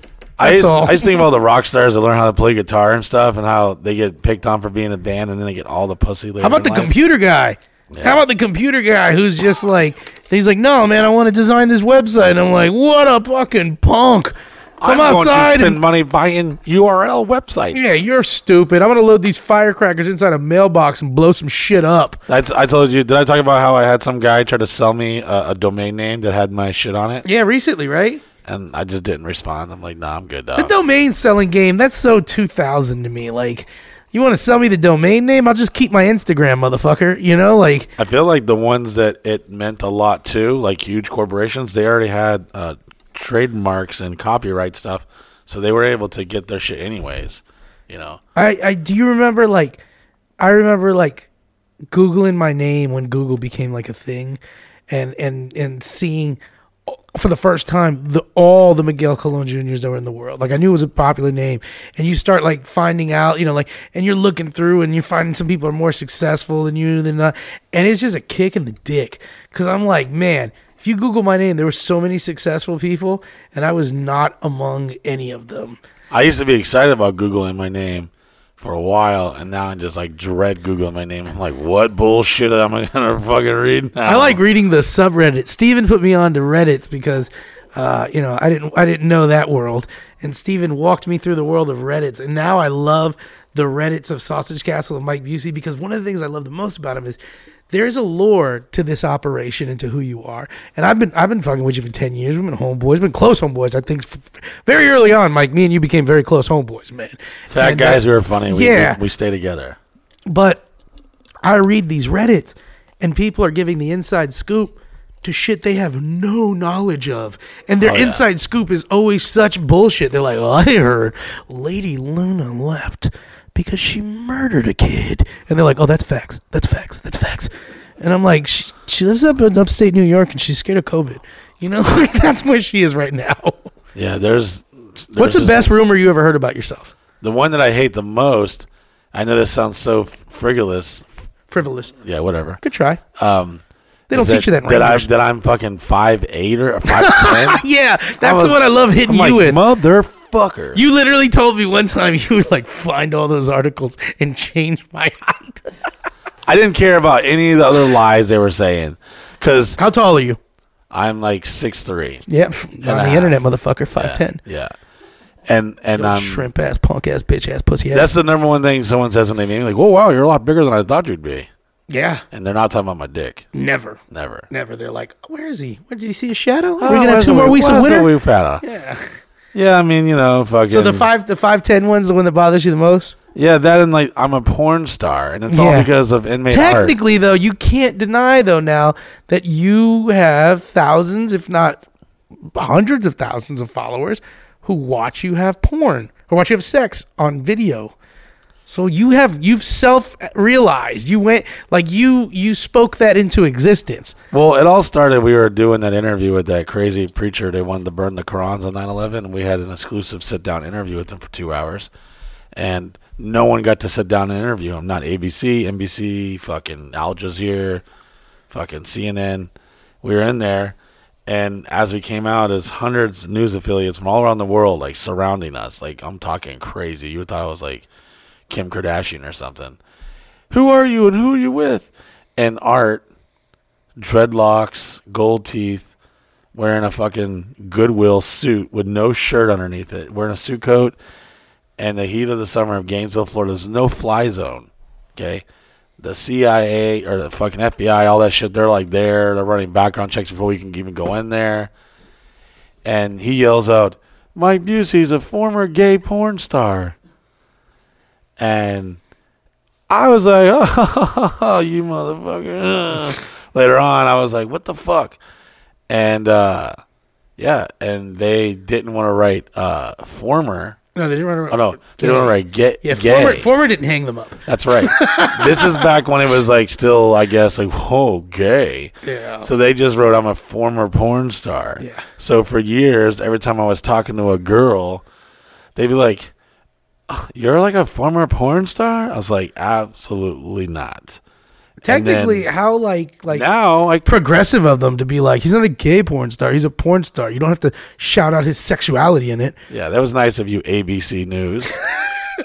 And you can look it up. Just type in Mike Busey, Pastor Terry Jones, and then you'll see the ABC article along with other articles.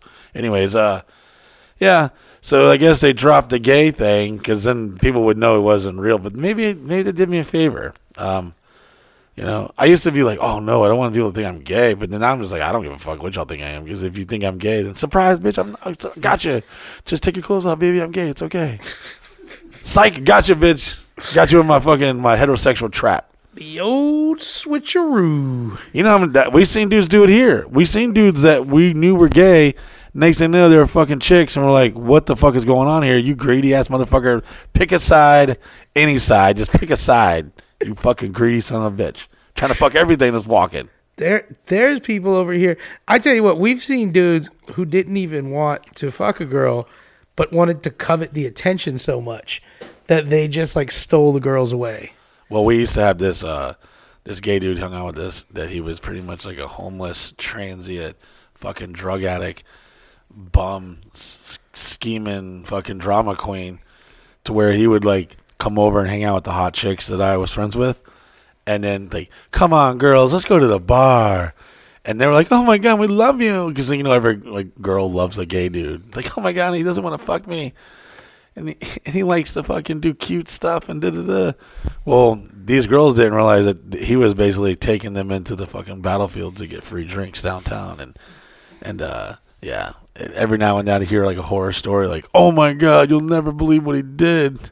This motherfucker, he fucking ran up this whole tab, and next thing you know, we had to pay like $1,200, and he just kept the bottles coming, and we thought this other dude was gonna pay for it, and he, you know, yeah, I can tell you stories. Have you ever been? I know you have, and I'll tell you, you're terrified because you're out with people who are like balling more than you, and we're all gonna like split the tab. And next thing you know, you're like in a VIP, and there's like 6 sparkling bottles coming your way. I'm like, oh, no. Yeah, I'm like, oh, no. Not here. Go to other table. Yeah, no. Because you go out, and these homeboys are like, let's all go out. You're like, sure. Like, let's go to VIP. Okay, cool. And they got it like that. They all do. And then next thing you know, those bottles are coming, and you're like, each of those bottles is $400. There's 6 of them. There's 3 of them. Oh, no. And I know none of my homies are chipping in. Yeah. So I'm like, oh, fuck. And let me just talk about this. I love wilding out and doing baller shit and stuff just like anyone else would. Okay? But it comes to a point in your life, I don't know if it's called growing up, but you don't really give a fuck about all that shit. I've been times where I'd buy a bottle and I would just walk around with it. And they're like, oh, you don't want a table? I'm like, no. And I would tell waitress, hey, listen, don't sit here and try to like pour my drink. I'm a grown-ass man. I don't need you to pour my drink. Yeah. I'm going to drink straight liquor. You don't need to throw no fucking pineapple juice in there, even though I love pineapple juice. Just get the fuck out of here and go hustle these other... I'm going to still tip you very well. Yeah. Just don't... Unless you're trying to come back and hang out later on, then yeah, come hang out. But you're trying to hustle me. Just don't try to hustle the hustler. Go hustle the other dudes that don't get pussy, and this is like crazy and cool, and it's the greatest night of their life because I do this shit.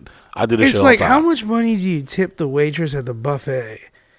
Like, thank you for picking up these 3 plates I had. But I had this chick on Tinder match me. You're the busboy, not the waitress. I had this chick on Tinder match me the other day, and she was a waitress at Red Lobster. Okay. And cheese biscuit ass. Yeah, and she went straight to the biz, like, oh my God, I love you. I waited on you a couple times. She's like, you tipped really well. I was like, oh, thank you, you know. And I think it was a chick. I would normally throw down like $100. Yeah. You know? And I was just like, oh shit, yeah, come through. And some of these girls I match with and stuff on there, they think like I want like a relationship with them or something. So they get kind of excited. Like, Tenderoni girls. Some of them are like, "Ew, what the fuck are you on here for?" And then I have girls that are less than desirable in my eyes, and they're like very like, "Oh, so what are you on here just promoting yourself?" Like, "Oh, I just need you to. Just news for you. If you're gonna match with someone, you should probably fucking talk to them." And they get like angry as fuck. I'm like, "Whoa, this is how chicks feel with crazy ass dudes message them and shit." I'm like, "Calm down, motherfucker." And then I got to pretend like I'm slightly interested. Like, "Oh, no, hey, if you want to come hang out, da-da-da."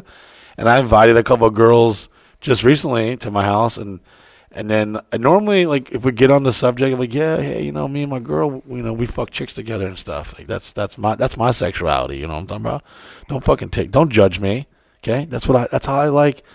Some people like fucking dudes in the ass, and I like fucking multiple girls at the same time, all right? Don't fucking judge me. And then I don't have to fuck them all. Sometimes I just... jack off on their face or something, or fucking, just... You old hopeless romantic. Yeah, I don't always need to fuck. Sometimes I'm just into watching my chick get her pussy eaten or something, fucking, call me old-fashioned, but whatever. That's what my grandmama said. So this girl showed up, and I didn't quite have the, "Hey, do you like chicks?" Oh, shit, well, hey, me and my chick, we get down like that, so if you're interested, you're more than welcome, but if not, whatever, and come over and hang out and fuck one of my other homies. I don't say that. I'm just thinking, like... Yeah, I mean, that's the gist of it. I'm, like, basically inviting whoever wants to come hang out, long as you're cool and you're chill. Yeah, that old chestnut. Yeah, I'm not, like... Never is there expectations. I even put that on my profile. I have zero expectations on here, so I don't care if you come to my house and you fucking sit in a turtleneck and you play Monopoly in the corner and you drink water all night, or if you're fucking over there gobbling fucking 20 dicks. I don't care. Like, I'd prefer if you're attractive gobbling my wiener. Let's call it 5 dicks and a Sprite. How about that? But there's been several times where I've invited girls over here and literally threw them to the wolves, and they'd be very confused, like, "Wait a minute, you have a girlfriend?" Like, I literally found myself introducing this cutie patootie to a girl. Her and her girlfriend came over, and I introduced them to my girlfriend. And I could see her eyes, like, "What? Wait a minute, what the? Did I just get bamboozled here? Did I just fall into a pussy trap?" And sometimes they become my friends, and sometimes, we fuck them and don't ever talk to them again. And sometimes they be fucking getting relationships with some of my friends. Like, I don't know, like... Just a hippie. Like, I'm just kind of good. Not hippie as in, like, I don't have a job or I'm lazy or stink. I smoke weed all day. I'm a very, like, just Steven, he means shit by that, okay? No offense, Steven. He didn't mean anything by that. No offense. I don't take an offense. You are lovable. Even though he just got tattooed unlovable across his face. Steven did get unlovable tattooed across his face. He was definitely in his RV one late night drinking some vodka, yeah. Listening to The Cure. To fucking Robert Smith. Whenever I'm alone with you. Some DJ mashed up little peep over some The Do Cure. You really want to hurt me? Fucking little Xan and shit. When you walked into the tattoo parlor and said, "I want unlovable on my right above my eye," Art was like, "Hell yeah, dude, I got you coming right up." What was the? Let me ask you this, Steven. What was the pre-thought to the unlovable over the eye? Like, because I know your album's not about to drop, so usually that's when you can go with something like that. Did you just think to yourself, you're like, people think I'm too tough. I need to tone it down. You should just get a giant teddy bear on your forehead. You should get a tramp stamp. It just says, "Hug me, daddy." Who? Yeah, doesn't Electron John have a tramp stamp? Electron John does have a tramp stamp. I've asked him about that a couple times, and I was kind of uncomfortably awkward. I'm like, "Do you have a fucking tramp stamp? A tribal tramp stamp? What the fuck?" He's got a little jizz coaster on his back. Jesus. I'm glad that trend's gone. Oh, God. The barbed wire and the tramp stamps. The butterfly. I still fuck girls in their like late 30s now that have to stare at 2 paw prints near their pussy and just think, "Oh my God." Drew Barrymore has a butterfly tattoo. Of course she does. She's probably the first one to get it. How about, I saw Lake Conway, one of the best trans stamps ever. Was this girl named Jeannie, and on her back was a circle that said, "Place beer here." Oh my God. I loved her.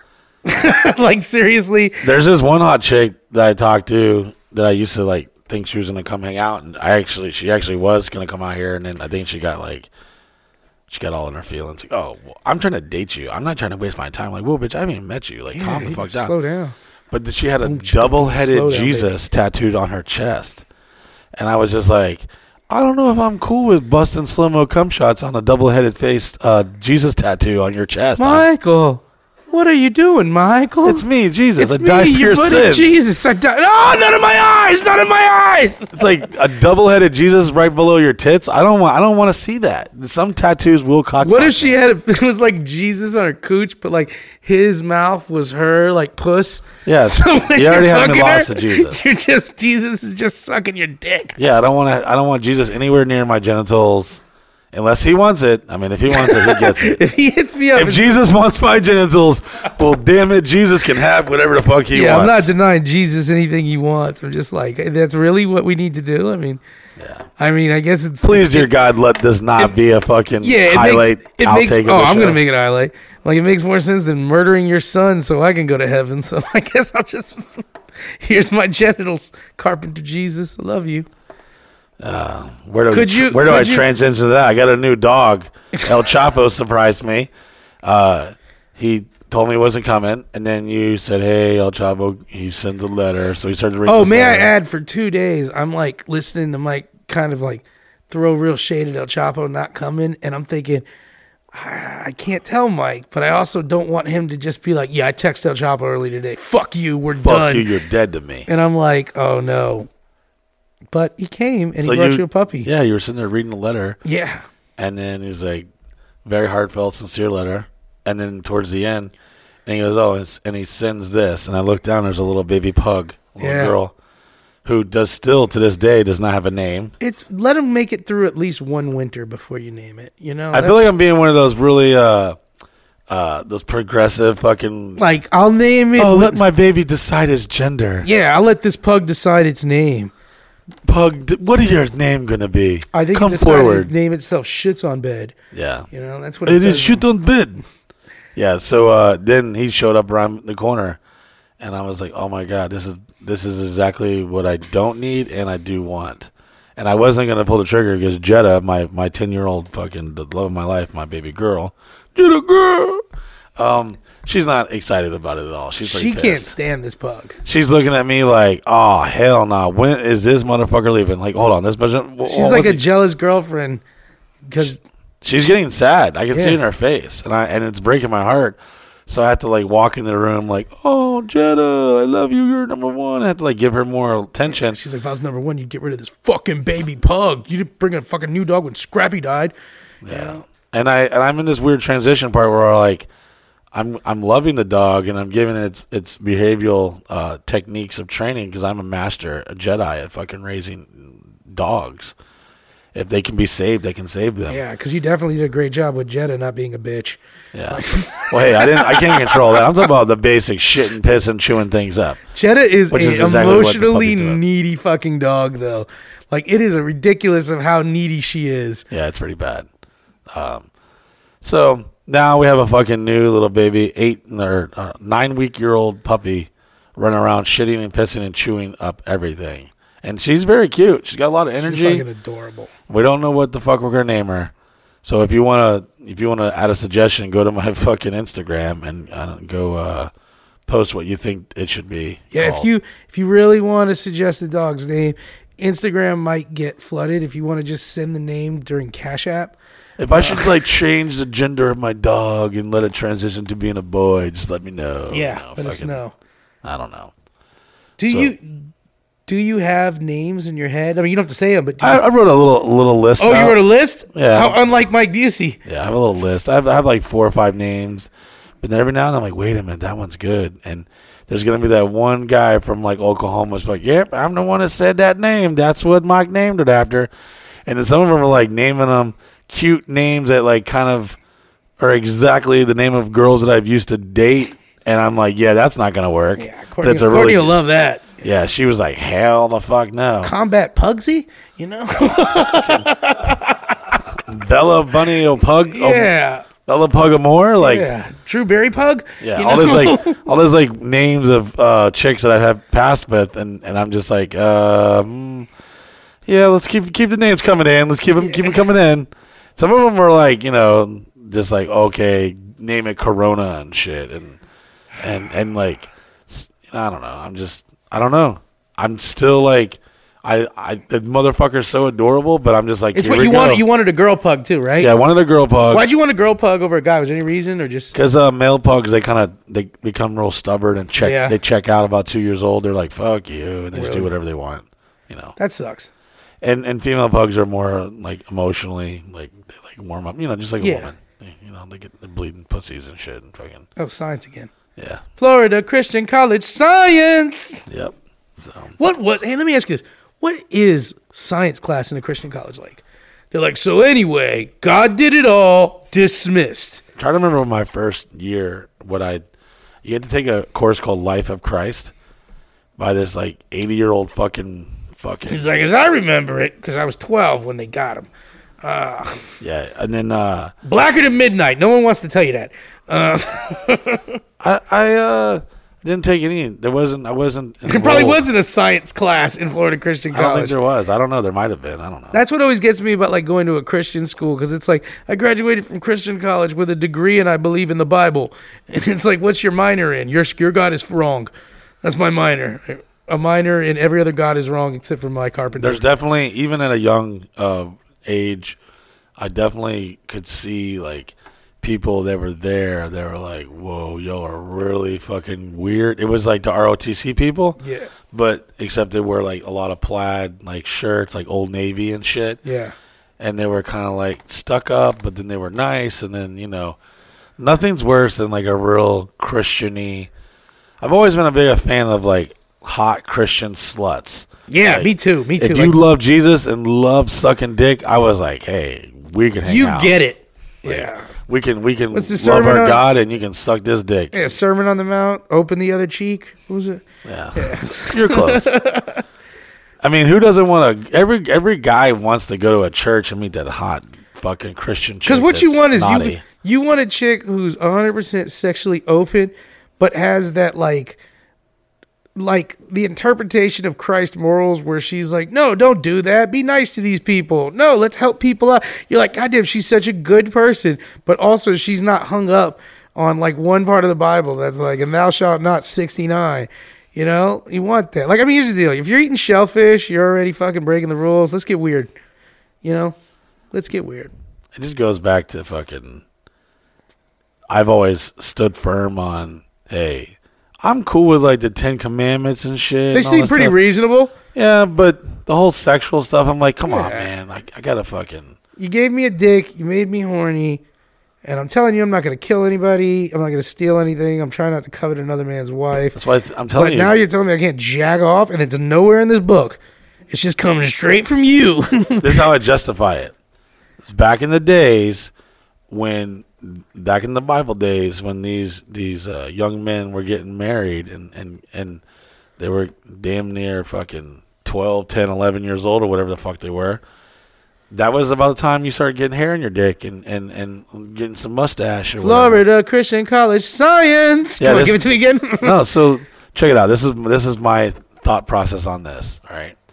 So when you're back in the Bible days, if you were like fucking 12, 13 years old, motherfucker, you already had like a wife and kids, and you were getting ready to die in 5 more years. Yeah. So what happens around that time? You go through puberty. Same thing with women. She gets her period. So these young kids were being like fucking arranged marriage or being pimped off for goats or whatever the fuck. But usually the arranged marriage, the dude was like 25 and the woman was like 12. I don't know about that, Miguel. I'm going to fact check you, and I don't know. Yeah, that's about, if you look at arranged marriages, dudes always get a young wife. In our society over here on this side of the planet, because some of this stuff's still going on over there, you know. Some fucking Indian motherfuckers are like, oh, wouldn't that make it right then? I don't know. Like if the Bible says weird. Do it, and then they're doing it now, and then they're like, yeah, but you can't do it now. No, it's just like, so you just don't know. That's why like morals don't always fit across the board, because societies and cultures all across the globe do different things, and some are primitively like still hardcore. One of the things that trips me out about like American Christians are American, like especially like Southern Baptist Christians, base their entire life and religion off of a book written by a culture of people that they don't want anything to do with. You know, because it's all Middle Eastern culture. but they don't want anything to do with that culture. But every character in their book probably looks like somebody that's in Guantanamo Bay. But when you get the book, it's a bunch of white Italian people. It's like, it's me, a Jesus, look at me with my longer flowing black hair and a thin chin. And it's like, Jesus, you look like, Don Ciccolini's son, Mario. Why don't you look like hijacker number 3 if you guys are from the same barrio? Like, that's one of the things, I think that's one of the biggest disservices with religion is when people close their eyes and think of the people in biblical days in Christianity, most American Christians picture this cast of characters that look European and don't look Middle Eastern, and they look at this other culture as being heathen. They look at heathen sometimes when this is the main cast of characters from your religion. Yeah, we all know that. I mean, I talked about this recently with you. Think about how fucked up media is, like the news and social media, and how we absorb our information and news and stuff. Just imagine how fucked up this shit is. Think how fucked up history really is. Yeah. And as they always say, history is written by the victors. Yeah.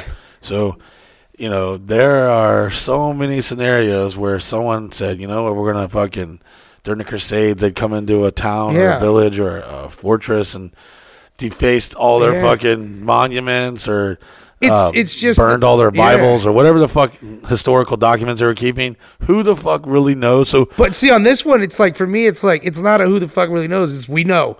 That's what these people look like. I'm not even talking about that. I'm talking about just history. I just talk about that leap. It's always ridiculous to me. Like, I've never walked into a church and seen a Jesus that looked like he grew up near fucking, Mesopotamia. Well, this is how I look at it. We can't even fucking agree on what went which way 20 years ago. Yeah. I just know he's not blonde. But if you talk about 50 years ago, 100 years ago, shit, there is no fucking way. That's what blows my mind when I hear them say, well, the Egyptians, they fucking, I'm like, did they? I don't know. Yeah, and if it doesn't have anything to do with ancient aliens, it ain't even true. Yeah, if it wasn't on ancient aliens, then I'm not fucking buying it. So that shit done fucked up. It broadened my fucking ancient aliens broadened your thought process? Bro, listen, it opened my mind up to so many different other possibilities and theories, and a lot of it is entertainment, I'm assuming. Yeah. But man, some of that shit sounds dead on. I'm like, oh my God, they know. They know. And it's like, wow, you think about, fucking angels and you think about like the definition of an alien, and you got to basically say, okay, so if Jesus, the Son of God, came from not here, then he's an alien, and an illegal alien. Yeah, because he didn't get any paperwork or anything. So send him back. Yeah. Build the wall. Which I want to touch on. We touched on it briefly. And he had a job. You think about it too. He was a carpenter. He's an undocumented worker, fucking taking good old jobs from regular Bethlehemians. Damn. Yeah. Jesus was breaking the law. Breaking the law. Breaking the law. Breaking the law. So we all know aliens are real. Yeah. I mean, there's definitely got to be aliens. Everybody listening is like, oh yeah, it is that 2.5 hour mark. Time for them to justify aliens again. I just don't know how 2020, we've been through so much up and down stuff. And the fact that this year alone, we've had more concrete, like, I don't even want to say the word evidence. We've talked about this a couple times already, though. This still, beats on my mind because it changes everything. And the fact that we're still worrying about the simplistic things, I think everything changes if everything we thought we knew is not what it really is, and if we're not the only creation out there, if there's something else out there, if there's other beings, other species. Has there been any small victory in 2020 that you've been like, fuck yeah, that's because I'll tell you one for me, it's weird. But I was watching on Pluto TV. I don't know. You guys ever heard of Pluto TV at all? I've heard of it. It's an app like you watch TV. They have channels that just play one program all day long, like Unsolved Mysteries all day long, I was watching Unsolved Mystery that I watched when I was a kid about these two guys who stole this chest of money, and people have been looking for it ever since. And I was like, oh shit, I remember this one. And I watched it. And at the end of the episode, update. And I was like, oh, shit. Like, I remember this was a kid. They found the chest of money. They found the guys. So what, they took the old episode and then They still play the old episodes the same way, but if there's an update to the episode, then at the end of it, they'll put update. Oh, and wow. Tell you, yeah, and dude, it was a jaw. So it's like a whole new show. Yeah, it was a jaw-dropping moment for me because I was like, oh, shit, I remember this episode. Watching it all the way through, I was like, yeah, they'll never find those bank robbers' money, blah, blah, blah. The episode ended, and then fucking, it wasn't Robert Stack because he was already dead. It was Dennis Franz, who's dead now, too. But he was conspiracy. And he was like, update. The Jorgensen brothers gone. I was like, oh, shit. And it literally was a moment where I text my homeboy, Jamie, and I was like, Jamie, do you remember the Jorgensen brothers Unsolved Mysteries? And he's like, no. And I really thought he was going to remember it because we loved Unsolved Mysteries. I was like, oh. I was like, well, they did an update, and they found the treasure. And he was like, cool. He was like, I got to get a COVID test for my son. I was like, okay. Okay, you don't understand, bro. The band's getting back together. You know what this means? I was like, we got to get that Sasquatch episode next, man, because I want to know. Changes everything. Unsolved Mysteries is such an unsatisfying show because it literally ends unsolved. There's nothing scarier than that fucking music. If you grew up in the 80s and 90s and you heard that shit, that sent chills up your ass. Yeah, Unsolved Mysteries music was great. And Robert Stack, a lonely West Virginia woman was walking through. Bam! Aliens, motherfucker! Man, that shit's... Here's the deal. The United States government has gone on the record multiple times now. This is like the fourth time we've done this. So let's add some... Give me an update. Okay, UFO hating ass motherfucker. Give me an update. Why do you hate the aliens, Miguel? I don't. I just want Ask the aliens to come into your heart. I want a and new dialogue because we're about to give them the same Unsolved Mysteries episode again with no update. I did some more research. last night. I went down a few wormholes on YouTube. Oh, the old YouTube. I can't quote where I got it from research. No, it started on Joe Rogan, then they went over to here, they went over to there, and then basically that 100% that this dude, he is selling a book, but he definitely worked for 30 years, a part of their space program. Yeah, they're Israel. Like, you're talking about Craig? Talking about Craig the Wash Boy? Not only did he say that they exist, but that we have that America has a peace like treaty, and they have an agreement, the Galactic fucking Federation. They have an agreement that they're just going to keep it chill. And I guess Donald Trump was actually going to go on the record and say, hey, motherfuckers, aliens are There's all real. No way that aliens exist without Donald Trump sending out a mass tweet. That's what the argument is. What the fuck? Everyone's saying that there ain't no way There's no way he can keep his mouth shut about that one. Well, here's the deal. 2020 is coming to an end. There are literally like days left. And we're doing this show right before Christmas. Christmas is like 3 or 4 days away. And wherever life is with you right now, I hope that you're blessed and you're happy and you find peace and joy. And that I know there's no physical like transition into the year. I know it's just another shitty fucking calendar that you probably have to buy. Do people even buy calendars anymore? I still buy the Chick-fil-A calendar. You buy it online. The coupons? Now. Boy. It used to be fucking dank, too. Now it's not. Because it used to be every month you got a Chick-fil-A biscuit and something. Now, there's literally one that's like 20% off your next order. I met the CEO of Chick-fil-A one time at a convention. Was it that Truett Cathy guy, the old guy? Or was it the new white guy? You know that the CEO. He was so nice to me. Of course he was. He was like, you're a good white man, Michael. You like pussy? Wonderful. Wonderful. I was at some like celebrity auction thing that I was. Never mind, that's a whole other story. Yeah, I can imagine him at an auction. And he's like, I like this one here. Goth, is it? Let me see your calves. Oh, we're not buying that? We're buying cars? Sorry. Just force of habit. Separate that one from his son. This is like to hear him cry. Every time of the year I get very like emotional and sentimental. I'm like, man, here we go. We're about to close out another year in history that we'll never get back. And this will all just be a memory to those who can remember. And I thought 2020 sounded like a fucking Marvel comic book back then. Like, whoa, 20. I had these books like Spider-Man 2099. Yeah. 2099 sounds pretty close to 2020. That was the Miguel O'Hara Spider-Man, just in case anybody wants to know. And you think of all these crazy predictions into the world and all the stuff that's going on and stuff. And I'm just like, man, it's been a crazy fucking year. And it's just like, everyone kind of joked around in the beginning, like, oh, what's January got for us? What's February? Oh, fucking killer hornets. Like, worst do you PR. think anything crazy? Let me get your predictions for, like, are we gonna have that Y2K moment like right at fucking midnight is the fucking nuclear fucking bomb's gonna go off and shit? No. What do you think's gonna happen? Nothing. Nothing. Steven, you think there's any? Do you think we're gonna have one last little plot twist of this year? Literally nothing. Literally Chris? nothing. Steven said. I can't say no. Yeah. I don't know, man. I always have a feeling there's something going on. Chris is new here, so he still wants to appease Mike. So remember, like, there's still like, I guess January 20th is when Joe Biden is supposed to be inaugurated. Do you think that's gonna happen? Yeah. Steven? Yeah. Chris? Yeah, I think that will happen. I'm going to say my prediction right here, right now. And this was recorded on December, 22nd, 2020. I think there's going to be one more fucking, like, oh, God. Whether it's a bunch of people burning cities down or Trump is going to throw another Hail Mary, like, well, according to the fucking da-da-da. I mean, he's going to keep coming up with legal Hail Marys, but at this point, even the Supreme Court's like, shh, come on, man. Come on. I still think there's going to be one. I think 2020's got one more little fucking thing in it. I don't know. I'm not saying the Earth's going to blow up or anything. See, you're pulling a Nostradamus. You're like, something's going to happen. And then if there's like an earthquake, you're like, nailed it. Told you. They call me Abusadamus. Yeah, Abusadamus. Here's his quatrain. He's like, things will occur. People will think weird. Odd. The moon.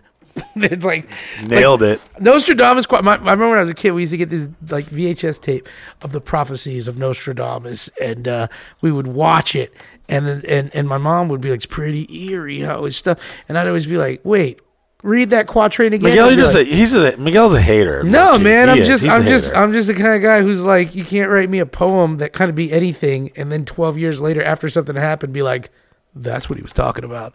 He's an after the fact motherfucker. Do you think that this is all coincidence, or do you think no? It's chaos. That's what it is. It's chaos. Coincidence isn't the word. It's chaos. The world exists in a chaotic state, and I don't mean that in some crazy thought. I just mean life is chaos. The order is in the chaos. And that's why there's leaps in evolution and climbs and stuff. It's chaos. Now, I definitely know, we all know, in the world we live in now, there's controlled things. Like, come on, like, nobody here doubts that you mentioned something on your phone, you mentioned something near your phone, and it's there. And of course, gathering of that information to a degree, like, the ability to gather so much people's information has to sway things in the world, you know? I think if, as much as you're a hater sometimes of some of this shit, you're like the skeptic of the group of us, and I'm also on your side completely in many ways. Then there's sometimes I'm like, I don't know, Miguel, I ain't riding on this one with you. I'm gonna stay where I'm at here on this. I had a guy try to get me to join a militia, and he actually hit up our guy again. Yeah. He wanted to sell me some ammo, but he wanted to do more than sell me some ammo. He wanted to like witness to me and like. And it went on this whole drug out fucking, and this guy has like, he's ready. He's ready more than I've seen on these prepper shows. Yeah. This guy's got like 2 different dialysis machines. Isn't it going to suck for him if nothing happens? Well, this is my point I'm trying to say. And I'm not like stating, I'm just theoretically throwing it out there for the point of conversation. I feel that this year, out of all the years that I've been alive, the 40 years, thank you, Lord, that some of those conspiracy theorists and those prepper guys, they don't seem so crazy anymore. And some of the things that people have said about our government and the way things are moving, I feel like society, or at least here in America, that's all I can really judge on what I see, because that's my perception of reality. And in this current city moment, I think some of that shit is, I think it's starting to not seem so unbelievable now. Like, a lot of the things that we thought were like, oh my God, that's crazy, I think it's starting to sound pretty legit now. What do you think, like, guys who are preppers, though, who are, like, prepping for a term or a time when our government turns on us?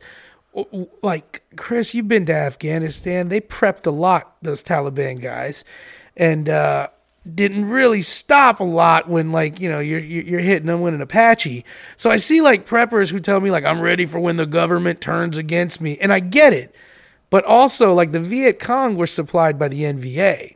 Like, it wasn't just the guys in pajamas and tunnels like everybody thinks. It was an organized military force behind it. Well, here's the thing. You gotta, like, it's like when you're creating your own character in a video game. You got 100 points. We're gonna put it in. You're gonna put it in food. Yeah. fucking medical supply. It's like, could you imagine having all the ammo and the guns in the world and food? But you're like, fuck, I forgot the aspirin. Yeah. Or, oh, fuck, I forgot a Band-Aid. Or, fuck, I don't have fucking Tylenol or whatever the fuck. Or NyQuil. Yeah. Shit. You know, there's going to be that one guy who's going to have more alcohol than anyone, and I hope that's me. And that guy's going to be able to trade alcohol. We're going to be trading alcohol and porn. We're still going to be making it. It's just like flip books of Polaroids. And you think about, like, crazy shit, and you got to think, this is how you got to do. You got to cover a little bit every base if you're hardcore into that, the whole prepper But they don't situation. seem to ever cover the base of, like, what's the military going to be doing during this. Yeah, let me touch on this. You got to start from the ground, say, okay, what do you convictively feel is going to be like a crisis or some biblical proportionate fucking disaster or whatever be the case? Because I feel pretty strong with, like, hey, if the real conflict is from neighbor to neighbor and culture and humans running around, I feel like it's definitely going to be a lot of, like, Republicans are going to be like, all right, boys, we got our guns. And then I feel like a lot of Democrats are going to be fucked because what are they going to do? You know, because they're not going to be able to go Probably run up in someone's house and kick their door in. Maybe. Like, but then you think people, about everybody's knowledgeable because the thing is, here's the deal. I'm not saying they're out. Let me just. No, yeah, I'm not saying they're out. I'm just saying, like, it's going to be a little hard to go fight for food if you have no weapons, and it's going to be also hard to fight if you have a weapon and you're fat like me and you don't know how to fucking duck and dodge. Going to happen where it's going to be neighbor That's what to I'm trying to neighbor? say is that you got to pick your scenario because I read this thing a while ago. They said that Madagascar is like the safest place to be due to the elevation and the lack of population, and it has like food, it has the water, and it has shelter like caves and shit like that. So there was like a study. This was a while ago. I don't even know. I can't quote a source on this, obviously. And they claimed that would be one of the safest places because it was the furthest away from sea level raising, a volcano erupting, and wasn't known for earthquake or whatever the case scenario they factored in, because that's what's going to happen if and when some crazy shit happens. Think about these societies that build like whole fucking cities and towns, and then boom, they're done for a brush fire. Some asshole has a fucking surprise. We're having a gender reveal party, and then all their home is burnt down, their food, their animals, all their possessions gone. Think about someone who lives in California and has this beautiful home in Malibu, and then the fucking well, I mean, you think ground about falls off like underneath these them. preppers. They got a wall around their thing, so they're a target. Once you see a wall, you know it's target. Let me ask you. So what I'm basically trying to say is I feel like if you are into that type of mentality, it's a safe thing to think, but it's also kind of a dangerous thing to think because you could literally spend the rest of your life training. Like you saw the Hancock guy, who's the fastest draw in fucking the world. The guy got murked in a scenario, and he said it, and it's like, damn, I'll never be a fraction of that guy's skill ever. Even if I spent from this day and I lived to be 40 more years, I still would never be as good as him. Well, it was like the SEAL team we met at that same exhibit. He said something to me that blew my mind. He said every time a SEAL's ever been killed in combat, it's generally been killed by someone less trained than him. It was a scenario that got him. Yeah. And he said, these guys were, she's like, they're the best. They're trained. He's like, they're ready. He goes, but there's still a scenario that gets you. All right. So that's my point. I'm glad you brought that up because my point is that you see these people on TV and the internet and you're just like, wow, that's cool. Oh, well, I think that they have a serious advantage or da-da-da. Could you imagine if you were like in the middle of fucking America, like the Ozarks, and you're down in the ground and you know population and you don't have outside threats like that, and you have food, you have water, you have shelter, you have fucking hot chicks, you got like 10 wives, you got fucking baby fetuses you can eat if you need to in jars over here, whatever the fuck, pickles, fucking wheat, rice, you're good to go. Solar power, you got fucking internet somehow, you backed up every single book. Because think about that. You got cocksucking cherries on DVD. You got cocksucking cherries on DVD, and you got some fucking gerbils that run around that are fucking making the power. You have everything, but then boom, earthquake happens, and you completely fucking like crushed, or a flood, or think about they talk about Mount St. Helens and shit. If it was ever to erupt, it would literally the whole fucking. No, you're talking about Mount Rushmore. Or no, Mount Rushmore. You're talking about the guys at Yosemite, Yellowstone National Park. Sorry, I mixed Old up Faithful. George Washington's going to arrest motherfuckers. He's just Lincoln's pissed off. He's then like, nobody's doing what I thought they would do. And then the clouds cover the sun and everything dies. And we feel very falsely secure about here's the thing things. that I look at this. I watch a lot of these prepper shows with you, and a lot of these guys aren't like super big on cardio. Yeah. And it's like, prep all you want. If you can't run for a day, you're probably not going to make it. I would say if a guy like me spent all my time stockpiling weapons, food, ammunition, all this other stuff, but I can't run I thought about this for 3 a while. hours straight, I'm dead. But here's That's what where- happens in a survival situation. I'm dead. But here's where me and you have an advantage, though, okay? Let's say this whole COVID thing. Let's say that they literally had, like, the National Guard outside everyone's fucking main highway with guns drawn. Like, if you even pass, we'll shoot and kill you. You could technically stay in your house and starve a little longer than old Skim Bones Jones over there because we got enough fat to burn off. So technically, by the time you actually needed to run, and if you can survive the muscles would malnutrition, atrophy. yeah, we got a lot of things. So that's the thing. We'd be all like crawling because burning fat without getting new fresh calories and working out is going to cause our muscles to just go away. All right, so real quick, and this doesn't have to be based on evidence or fucking facts. Just a thought. If you were going to live anywhere on the planet and you get one, describe your typical, what is your safe scenario fucking end of the world? Like, who's in there with you? What do you have? Do you have a plane? Do you have a boat? Do you have a submarine? I've always thought submarines are pretty cool because I'm like, oh, well, this fucking typhoon comes in, you just float up. Like, battleships are pretty cool. This is what I always thought, Miguel. Yeah. I said, hey, if I can get some snipers on a roof of a Home Depot, a Walmart, a hospital, and Walmart, I'd be fucking probably pretty good. And I'm not talking, I know, yes, there's only like fucking 5 days worth of shit in the grocery store, or 2 weeks or whatever, But I'm telling you, the Home Depot, you could fortify the inside of that Home Depot with what you have. I'm putting my guys on the roof, yeah, and they're not letting no one come in. And then you got to fucking. I've thought about this before, like with Big here's LA, the thing, how though. fat he is, and how he used to have all the guns back in the day. But here's I was the like, thing: he'd get greedy and at hungry this and want point, to take someone's food. Here's the thing: at this point, you're in this scenario where the world's all dissolved, right? Well, there's a tank platoon that's around, and they got a tank, and the world's dissolved. So they're a crew now. They're their own organization. So there's your Home Depot, and there's a tank platoon. And it doesn't matter how many snipers you got on that roof. If they want to take that Home Depot, they're going to take it. Because just because the world's dissolved doesn't mean skilled fighting men aren't around. And that means equipment's laying around. And you're out. I think the secret is to have your basic necessities, learn to ration it for an extreme period of time, and say, all right, if I had to eat only this and I had 1 year and I had to be hunkered down in here, how do I live past that? And then how do I there was a show on History Channel, this guy, and he was doing like end of the world scenarios. And I think it was all filmed in Detroit, like in the old city of Detroit, because it was like all these abandoned buildings. And he would say, all right, this is what you need to do. First of all, you don't want no one to know you're out there because you become a target. And then how to like make biodiesel stuff and find cars and how to hotwire it and power. The secret is to be able to navigate the sea. The You know people what? who can navigate the sea are ahead of every prepper, because especially if you've got a good sized sailboat that can go up rivers and on the ocean.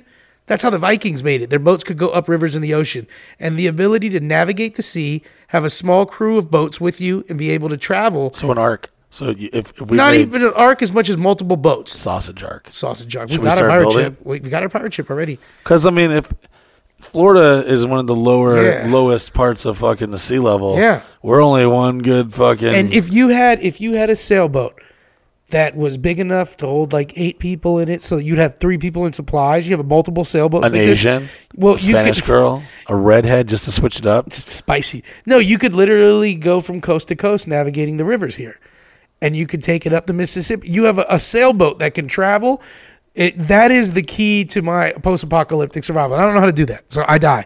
But those who can navigate the sea in a sailboat, because you can go to Madagascar. It'd take you probably like 7 weeks of travel to get from here to Madagascar.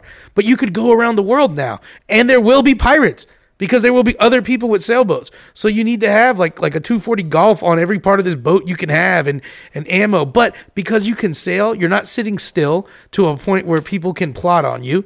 You can work trade. You can, and this is where the Vikings excelled. Any part of the planet, if you could take over like a town or an area, what part of the planet are you going to? My base of operations for my sailboats are going to be, where am I thinking, bro? I'm going to think somewhere tropical because my fat ass ain't doing the freezing snow. Yeah. Like maybe like some small little Hawaii fucking place that has a lot of fish. I love fish. I'd be like, damn, this is like Red Lobster every night. I'll probably take somewhere near like San Diego, where the weather's around 70 degrees all the time. Beach breeze, seafood. There's big cities nearby that I could forage for supplies. There's a former military bases all around there, so I might be able to get some good weaponry. I could push out and go to some island out there and make that a base. And then you're close to the. I mean, it's a long trip, but you can make it over through the Pacific. You can make it to Hawaii. You know, like you can move, but it's sailing. That's my post-apocalyptic. And like I said, I don't know how to sail. So I have to acquire sailboats and put the team together. As usual, my only skill is putting the team together. And then you have to have some form of government because, like I was saying before, I used to like, oh, man, I would have this guy with guns. But then you're like, wait a minute, I know this guy gets really emotional and crazy and cranky. Yeah. And what happens one day when he wants to have more fucking chocolate radishes than fucking what he's entitled to, and he starts murking everybody. And then you got to have alliances, and then you got girls falling in love with dudes. I'm cutting the dicks off every one of my guys. It's a eunuch army. Yeah. So I don't have to worry about anyone having like pussy problems. Yeah, because then you're going to have the girls all pissed off and emotional. And then like, I think even in the world, motherfuckers are still going to get horny and shit. So they're going to get hornier. It's going to be a fucking bro, during quarantine, hot commodity. During quarantine, I was the horniest I've been in forever, man. I was jacking off all the time. My house looked like Superman's cave. You know how many cans of fucking ravioli you can get for some pussy coming, like, if shit starts hitting the fan? Oh, my God. Bro, you got the fucking ravioli score? You're a god king. I just don't know. I feel like it's almost futile to even emphasize into one little area because it's... That's him. That's why I'm going with the sailing idea. I do like the waterway idea, but I also don't like that because it's like, oh, a lot of bad things could happen. Well, you got a base. You got a Pirate King base that you make it to. That's why a lot of people think the Ozarks is the new. There's a huge. It's like the biggest. It's the world's. It's the country's largest residential home that it's zoned as residential, and the guy who owns it is the guy who invented and runs this crazy CIA technology. It's like the satellites that can see you reading your newspaper from space. Well, you can Google it and look at it, and this is facts. Yes. Okay. Well, they have a fucking house that is like bigger than the White House, and it's supposed to be able to survive hurricanes, winds, fire, fucking weapons, earthquakes, all this shit. And it's dead center, way the fuck up on some hill. And even the people who make it, as they make it, they all get fired, and he brings in another contractor to fill and finish the job as they go. You know who the god king of a post-apocalyptic scenario is, though? It's the captain of an aircraft carrier. I would definitely say the captain of an aircraft carrier is a god king. So there you go. You got to go with some I got to deal with aircraft. That too. Well, I got to just move away from that because you're in San Diego, so that's dangerous. There's aircraft carriers probably all around there because you've got Camp Pendleton right. Well, you've got the Navy base over there too, Camp Pendleton Marine Base. But yeah, you got to watch out. You got to watch it because I don't. In my sailboats run across an aircraft carrier, you know they're gonna board. I think a badass nuclear sub would be a good little fix because you could go down and no one could fuck with you. You know? Sub's good, man, but aircraft carriers got aircraft to hit you, to board, everything. You know, Sub's going to have a lot of guys going crazy too because you're going to be under for a long time. Yeah, you got. I mean, underwater Sub's definitely good. Like you think about this, then this is the God King. Why the person who's a carrier group. Because there's a carrier, a sub, a transport, a helo carrier with some of you are listening to this right now. We're curious what you think what is the dream? Let's say you're playing a video game like The Sims or some shit, and you're creating your doomsday scenario. And you have a draft. It's like, all right, you can take like food, water, shelter, protection, ammo, pussy, homies, a doctor, even electronic information like the internet. You're not gonna be able to have that necessary. You can't count on that. No, so it's gone. You better have your fucking Boy Scout book, your fucking Marine survival book.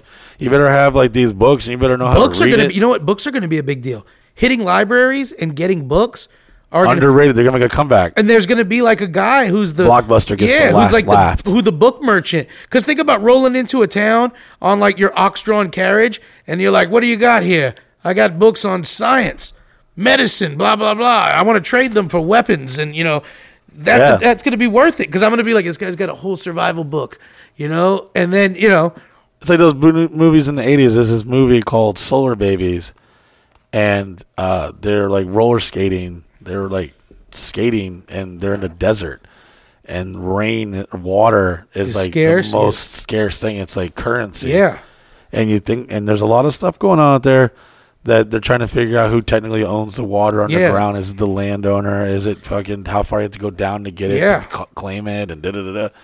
I think that, you've heard these conspiracies where like China is buying all this water from the Lake Michigan and stuff like that, and they're bringing it over in these giant bladders on these tankers back to them and then selling it back to us. And have you ever seen the movie The Book of Eli?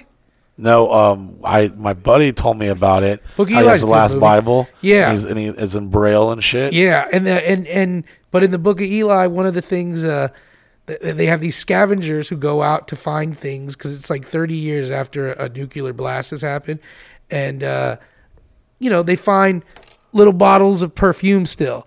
And like people who are in power are like, oh shit, I'll trade you, because what it is people who are alive were in their 20s when the nuclear blast happened. Now it's 30 years later. They know about this shit, but the newer people are like, what is this perfume shit you're talking about? Here's a perfect example. 2020, toilet paper. Toilet paper. If you would have told me in the fucking Pop the Liquid draft that toilet paper was going to be the new hot shit, I'd been like, what? They're like, what? It's bullets, motherfucker. Thank God I involved a higher level of consciousness than just water and a coat hanger. But so I'm going to be fucking, I'm going to have to clean his asshole on the fucking planet, and that shit starts running dry. And it's things like that that I think that we don't think about. Yeah, you see those movies when they they go to the back in time. Yeah. And like, whoa, you're really going to love that in 30 years. Yeah. And it's like, think about all this shit that is like we don't even really care about right now. That is going to be like, wow, like AC, refrigeration, like things that if things did hit the fan, it's like it's the common saying, you don't miss things until you don't have it no more. And when you don't have it, you're like, fuck. Hurricane comes, you're like, shit, I wish I had electricity right now. We had a big ass generator that ran our house when we first moved in here 4 years ago. We didn't have power for like 5 days, and there were girls and a bunch of people hanging out here, and they're on Wi-Fi and all this shit. And they left, and they go, "Oh my god, there's no electricity." I was like, "Yeah, bitch, the fucking whole place is running on a generator because I bought all this diesel that I had tanked, stocked up, and shit like that." Man, you look how just a hurricane treats things. Can you imagine how fucking we feel so secure and stable? And I feel like to the smart people, 2020, it woke them up like, whoa, I was not prepared for any of this shit to happen. Can you imagine a post-apocalyptic scenario? It's like 5 years after whatever scenarios happen, and there are a group of people that have fortified an area, and they have like a petroleum plant that they're able to run because that was their jobs before. And they're the one place in thousands of miles that can make fuel. They're gods now. Yeah. They have to fortify and protect, and they'll have armies protecting them from other people because if that army has, let's say the army has diesel tanks, old school tanks and shit, they need the fuel. Everybody's going to need the fuel. So if these guys are the alchemists now who know how to make the fuel, then they will be protected by everyone because if you wipe them out, your ability to fight back with your machinery, with your cars, it's all gone. The scales of things flip in those scenarios. There's so many scenarios you can never even predict or think about. Oh, yeah. That just one change of fate could just be like, oh, man, wow. There's one scenario, though, I know is coming up, and that's the end of the show. Oh, you Nostradamus motherfucker. There will be time, but no more, and then Chris will hit the button, blackness. Yeah. That's my quatrain about us shutting down. I'm in really pain right now in my tooth. I'm like losing it. I know you are because you haven't fought me. When I said we're over, you're like, you motherfucker, and I saw your body relax for a second. I'm wore out. I'm fucking hurting. My body hurts. I've had the greatest 40th birthday. Thank you, Miguel. Thank you, Steven, Chris, everyone, my whole staff, everyone, Sean, The John, Electrons, Adam, Bailey, fucking the whole list of everyone who's Roddy helped Robbie, out. Misha. Roddy Rob, Misha. JR. Joy Fatone. There's a whole long list of Yeah. people, man. And all my friends that came out, it made this old fat motherfucker feel good inside that my life hasn't been complete nothing. And it feels good to live to see 40. Well, on behalf of me and all the listeners, Mike, happy 40th birthday, brother. Thank you. Guys, if you are listening, if you're a member of MikeBusey.com, you get to come out to the events. We just posted all the photos on the website. So if you want to see all the crazy uncensored shit, the titties and the buttholes and everything, and all the sexy great things, that is on the website right now from the birthday party roast / Christmas party. And Thursday, December 31st, New Year's Eve, come here, spend it with me and my friends. Fireworks, dinner, champagne toast, and maybe we'll watch the world end together. I couldn't think of a better place. Not very prepared. I mean, kind of prepared, but we're gonna have a lot of pussy. We're definitely gonna have some pussy.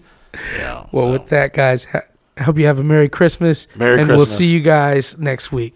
You're listening to the Mike Busey Podcast. Thank you, guys. Love you.